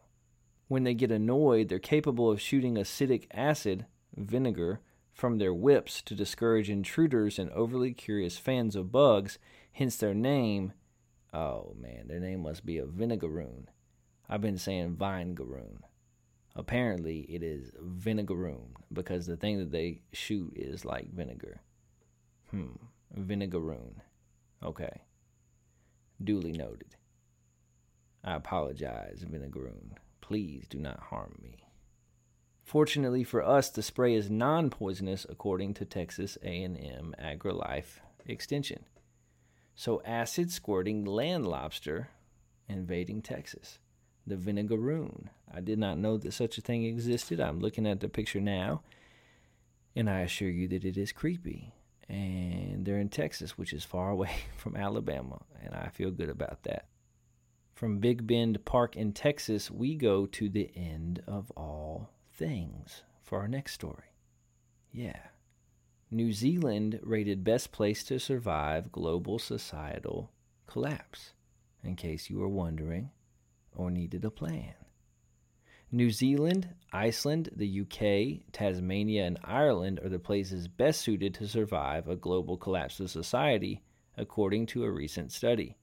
The researchers said that human civilization was in a perilous state due to the highly interconnected and energy-intensive society that had developed and the environmental damage that this had caused.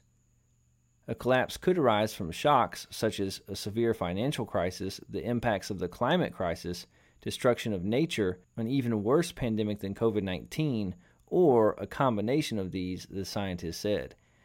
And that is scary. Why do you have to scare us with your science all the time? Why can't scientists ever bring forth good news to us? Good news we have discovered? No, it's our ways. Here are 6 ways that you can die and that we are destroying the planet. Be afraid. To assess which nations would be most resilient to such a collapse, countries were ranked according to their ability to grow food for their population, protect their borders from unwanted mass migration, and maintain an electrical grid and some manufacturing ability. Oh, now I know why America is not on that list. We can't do any of those things. We have so few farmers. We're not good at growing food. We can't protect our borders and maintain an electrical grid, I point you toward Texas for Exhibit A. And we don't manufacture almost anything anymore, so we are up a creek, so to speak. Islands in temperate regions and mostly with low population densities came out on top. The researchers said that their study highlighted the factors that nations must improve to increase resilience. They said that a globalized society that prized economic efficiency damaged resilience, and that spare capacity needed to exist in food and other vital sectors. Billionaires have been reported to be buying land for bunkers in New Zealand in preparation for an apocalypse. Word? All these billionaires buying land in New Zealand in preparation for an apocalypse. That is not good news for us. I will tell you, it's room for probably 8 or 10 of us comfortably in my shed. It is a nice shed. It has been through 2 hurricanes last year, and it withstood both of them. It is not even like bolted down, and it's got 2 lofts, not just one, but 2 lofts. It gets hot, but it stays warm in the winter. And if you need a place to be when things hit the fan, if you can't afford a ticket to New Zealand, you just come to Alabama.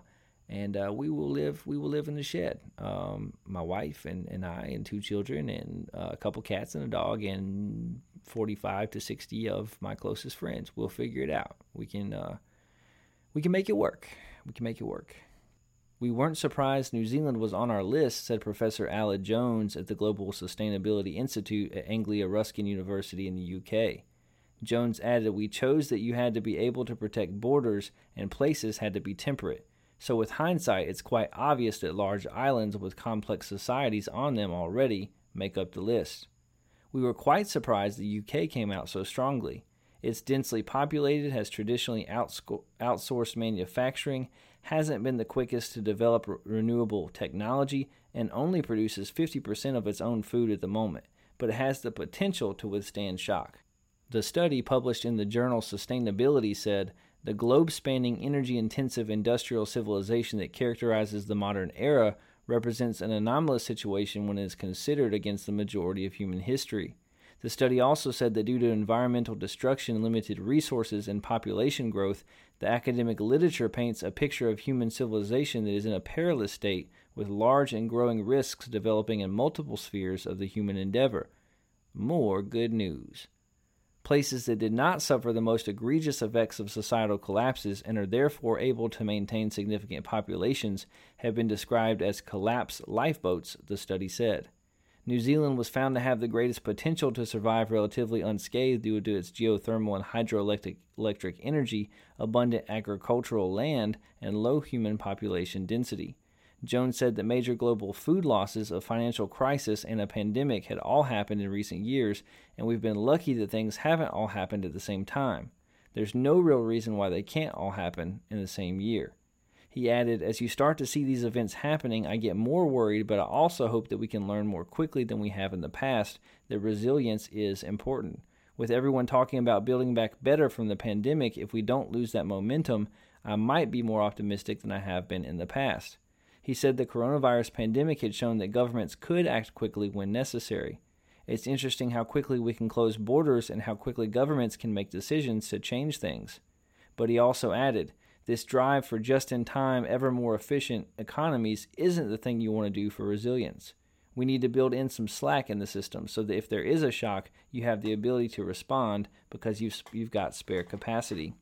We need to start thinking about resilience much more in global planning, but obviously the ideal thing is that a quick collapse doesn't happen. Well, isn't that just depressing? That article didn't even mention the United States, and that is telling. Like, I would like to read that study and see where we rank, and I guess that it is not very high, because we do not do any of the things on that list. And it's pretty terrifying. And I don't know if so far on this episode it's all been bad news.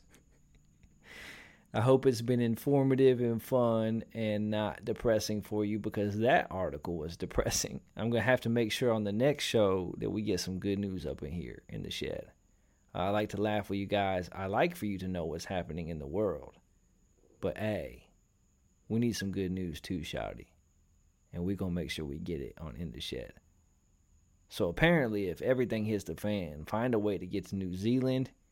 And if you can't, we here for you, my babies. Come on down to Alabama. Bring some batteries for a fan and a sleeping bag. But I got you. From the end of all things, we go to the icy waters of Antarctica for our next story.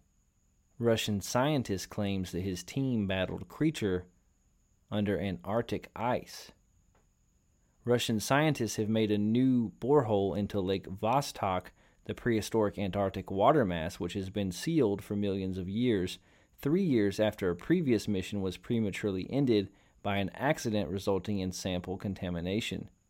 Now, a defecting Russian scientist had surfaced with a mind-bending account of what really occurred when he and his colleagues went missing for 5 days in a mysterious lake 12,366 feet beneath the Antarctic ice. Dr. Anton Padalka told authorities in Switzerland that the researchers discovered a bizarre and deadly life form dubbed Organism 46b, a highly intelligent octopus-like creature that claimed the lives of 3 of his team members. Lake Vostok is the largest of Antarctica's almost 400 known subglacial lakes. Lake Vostok is located in the southern pole of cold beneath Russia's Vostok Station under the surface of the Central East Antarctic ice sheet, which is at 3,488 meters above sea level. The surface of the freshwater lake is approximately 4,000 meters, that's 13,000 feet, under the surface of the ice, which places it at approximately 1,600 feet below sea level.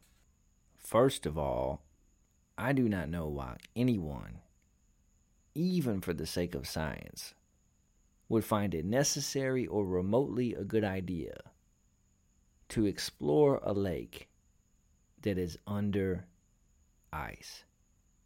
Like, first of all, Antarctica is already cold enough. You fixing to go underneath the ice, that's a no for me, dog. That's a big no for me. That's a hard pass.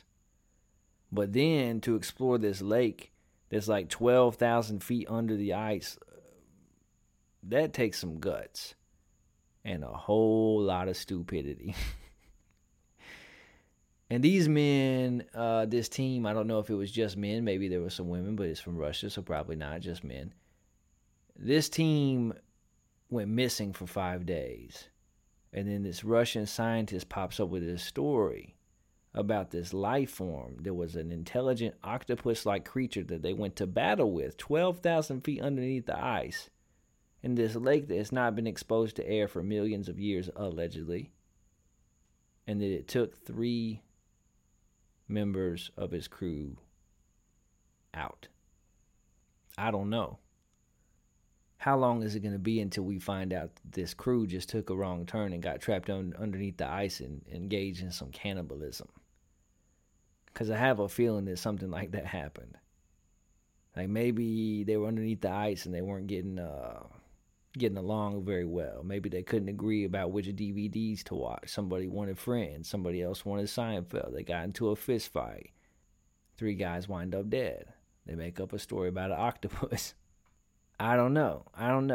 What is more believable, that something went terribly wrong and they lost 3 of their teammates, or that there's this giant life force down there that is undiscovered that we don't know about? But hey, if it was going to exist somewhere in a subglacial lake, this is a movie. And if it's real, it's terrifying. But I have a feeling at some point this man will change his story. At some point we will find out what happened for real. And I don't know about the rest of his team, but we just heard from this one guy. Did anybody else make it out? Are there other people out there? What else are they saying? I haven't heard. I haven't been able to find anything else about this story except for from this one guy's point of view. If you have, let me know. Email the show. Let me know what really happened. Let me know what you think. I don't know. It'd be pretty neat if there's this giant squid that lives down there that we're not aware of. If there's this creature that is out here doing the Lord's work and going to battle with Russian scientists, I don't know. It'd be pretty dope. But I think probably not. I think probably something happened this man doesn't want to disclose. That he's afraid might get him in a little bit of trouble or have some people looking at him sideways. Maybe somebody named Vladimir. And I think that he probably made up a story about an octopus. I don't know. We may never know. But then again, we might. For our last story of the week, we go to beautiful Christian County, Kentucky, Hopkinsville Goblins case at the Sutton farmhouse. Among all of the strange stories of UFOs, one comes not with conspiracy theories, but with a wealth of witnesses by comparison and unusual consistency. That is the case of the Hopkinsville Goblins. There was no wreck supposedly covered up by the government. There was no supposed abduction that relies on the testimony of a single witness. It was just a family, their friends, a farmhouse in the country, and a seeming attack of unknown origin. The event took place in the summer of 1955 at the Sutton family's farmhouse. It was and still is located in Christian County, Kentucky, near the town of Hopkinsville. It occurred over the space of one evening and into the following morning. While there were alleged UFO sightings and strange sounds in the area, the Hopkinsville Goblins appeared only at the Sutton farmhouse and only on that one strange night. At the time of the occurrence, there were a total of 11 people in the house. 7 of those people were adults. The Suttons were there and had another family staying with them for an extended period of time. They all settled in for the evening and going about regular household activities when one of the men said that he saw something strange in the sky. Nothing came of it until a creature peeked into the window of the house. The families panicked and chaos ensued. Witnesses said the creature was about 3 feet tall with pointy ears, metallic skin, and clawed hands. It had very skinny limbs, particularly the legs. The men went outside to investigate and saw one in a tree and another on the roof of the house. They shot at them, but the creature survived their rifle and shotgun blasts, even though they were from relatively close range. Some sources say the men claimed to hear a metallic rattling noise whenever they hit one of the creatures.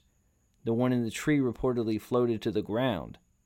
With the families inside the house, the goblins continued making random appearances at the window. There was also scratching and clawing heard on the roof. Finally, the families could take no more, and they went to the police. Several officers visited the house that night. They found evidence of the men's struggle, reportedly including a broken window after one of the men had fired his gun through it. The officers may also have heard the strange noises associated with what one of the men had seen in the sky. A state trooper far removed from the situation had reported hearing the same noises around 11 p.m. that night. The police left after finding nothing unusual at the Sutton farmhouse. The witnesses in the home later stated that the creatures came back and stayed there until roughly 5 a.m. The U.S. Air Force was asked to investigate. They did not find enough evidence to come to a conclusion about the so-called goblins. The case is still considered unexplained, although some studies claim the goblins were just great horned owls. Of course, some have tried to explain the Hopkinsville Goblins case away as a hoax, and it might have been. However, if it was an unusual hoax, to say the least. Most of the witnesses remained consistent in their stories. They never sought publicity, though they did start trying to charge people to come on their property, ostensibly to discourage the trespassers who were overtaking them. Other explanations include escaped monkeys, which is absurdly out of proportion with the description given, and horned owls, which are also quite far from the mark. So what really happened that night in Hopkinsville, Kentucky? We may never know. So if you follow paranormal news, if you are into UFOs, you've probably heard this story before, and this has always been one of my favorite incidents. Because it is so unlike a lot of these other reports that we get. It's not one person, it's not a married couple on a dark road at night. It's 11 people, and 7 of them are adults. And they all claim to have heard and seen the same things. And their stories never changed. And there was some level of physical evidence that something occurred. They had police come out and investigate, and even one of the officers said that he believed their story. They had the Air Force on the grounds. And my deductive reasoning tells me that if the Air Force comes out to actually investigate, that there is something of interest to them. You call up the Air Force and just tell them that you saw a UFO on your property, they're not going to show up. And even though this was at the height of Air Force investigation, Project Blue Book, all these types of things that were going on at the time, the Air Force came out and investigated. And they did not find any way or anything to confirm any type of story matching what the people claimed, but they weren't able to debunk it either. And this is an interesting situation. The whole thing starts because one of the house guests goes out to the well to get some water and sees something in the sky that doesn't make sense to him. Something that he later would describe as a UFO. Then you hear all of these noises, and as they investigate, they see these creatures, multiple creatures, that then accost the house. They pop up in the windows. They try to attack. They aggravate. They seem menacing and threatening to these families. I mean, these people were legitimately terrified. And when these creatures had receded, they get in their car and they drive straight to the police station. The cops come out and investigate. And on record, these police say that they believe that, if nothing else, these people believe that what they say happened actually did, because they were petrified. They never changed their story. Not one of those 11 people ever came out, to my knowledge, at any point after that and said, actually, it was a hoax. Actually, we made it up. Actually, maybe it didn't happen. Maybe it wasn't quite what we said. Nobody. Not 1 out of 11. And to say that this was some horned owls, yeah, I'm not buying that. I'm not buying what you're selling. I'm not picking up what you're laying down. Because horned owls aren't going to be coming at your house so aggressively. Not going to be popping up in your window and on your roof and trying to get to you. Not withstanding the blast of a shotgun or a rifle. Not making the noises that were described or putting the fear into the family dog. Because that's another part of the story that wasn't in the article. When they heard these noises, they did what a lot of us would do. They let their family dog out the front door. The dog ran under the porch and hid and didn't come out until the whole thing was over the next morning after the Air Force got done investigating. It's a weird story. Like, I don't know what to make of it. I don't think that it was escaped monkeys.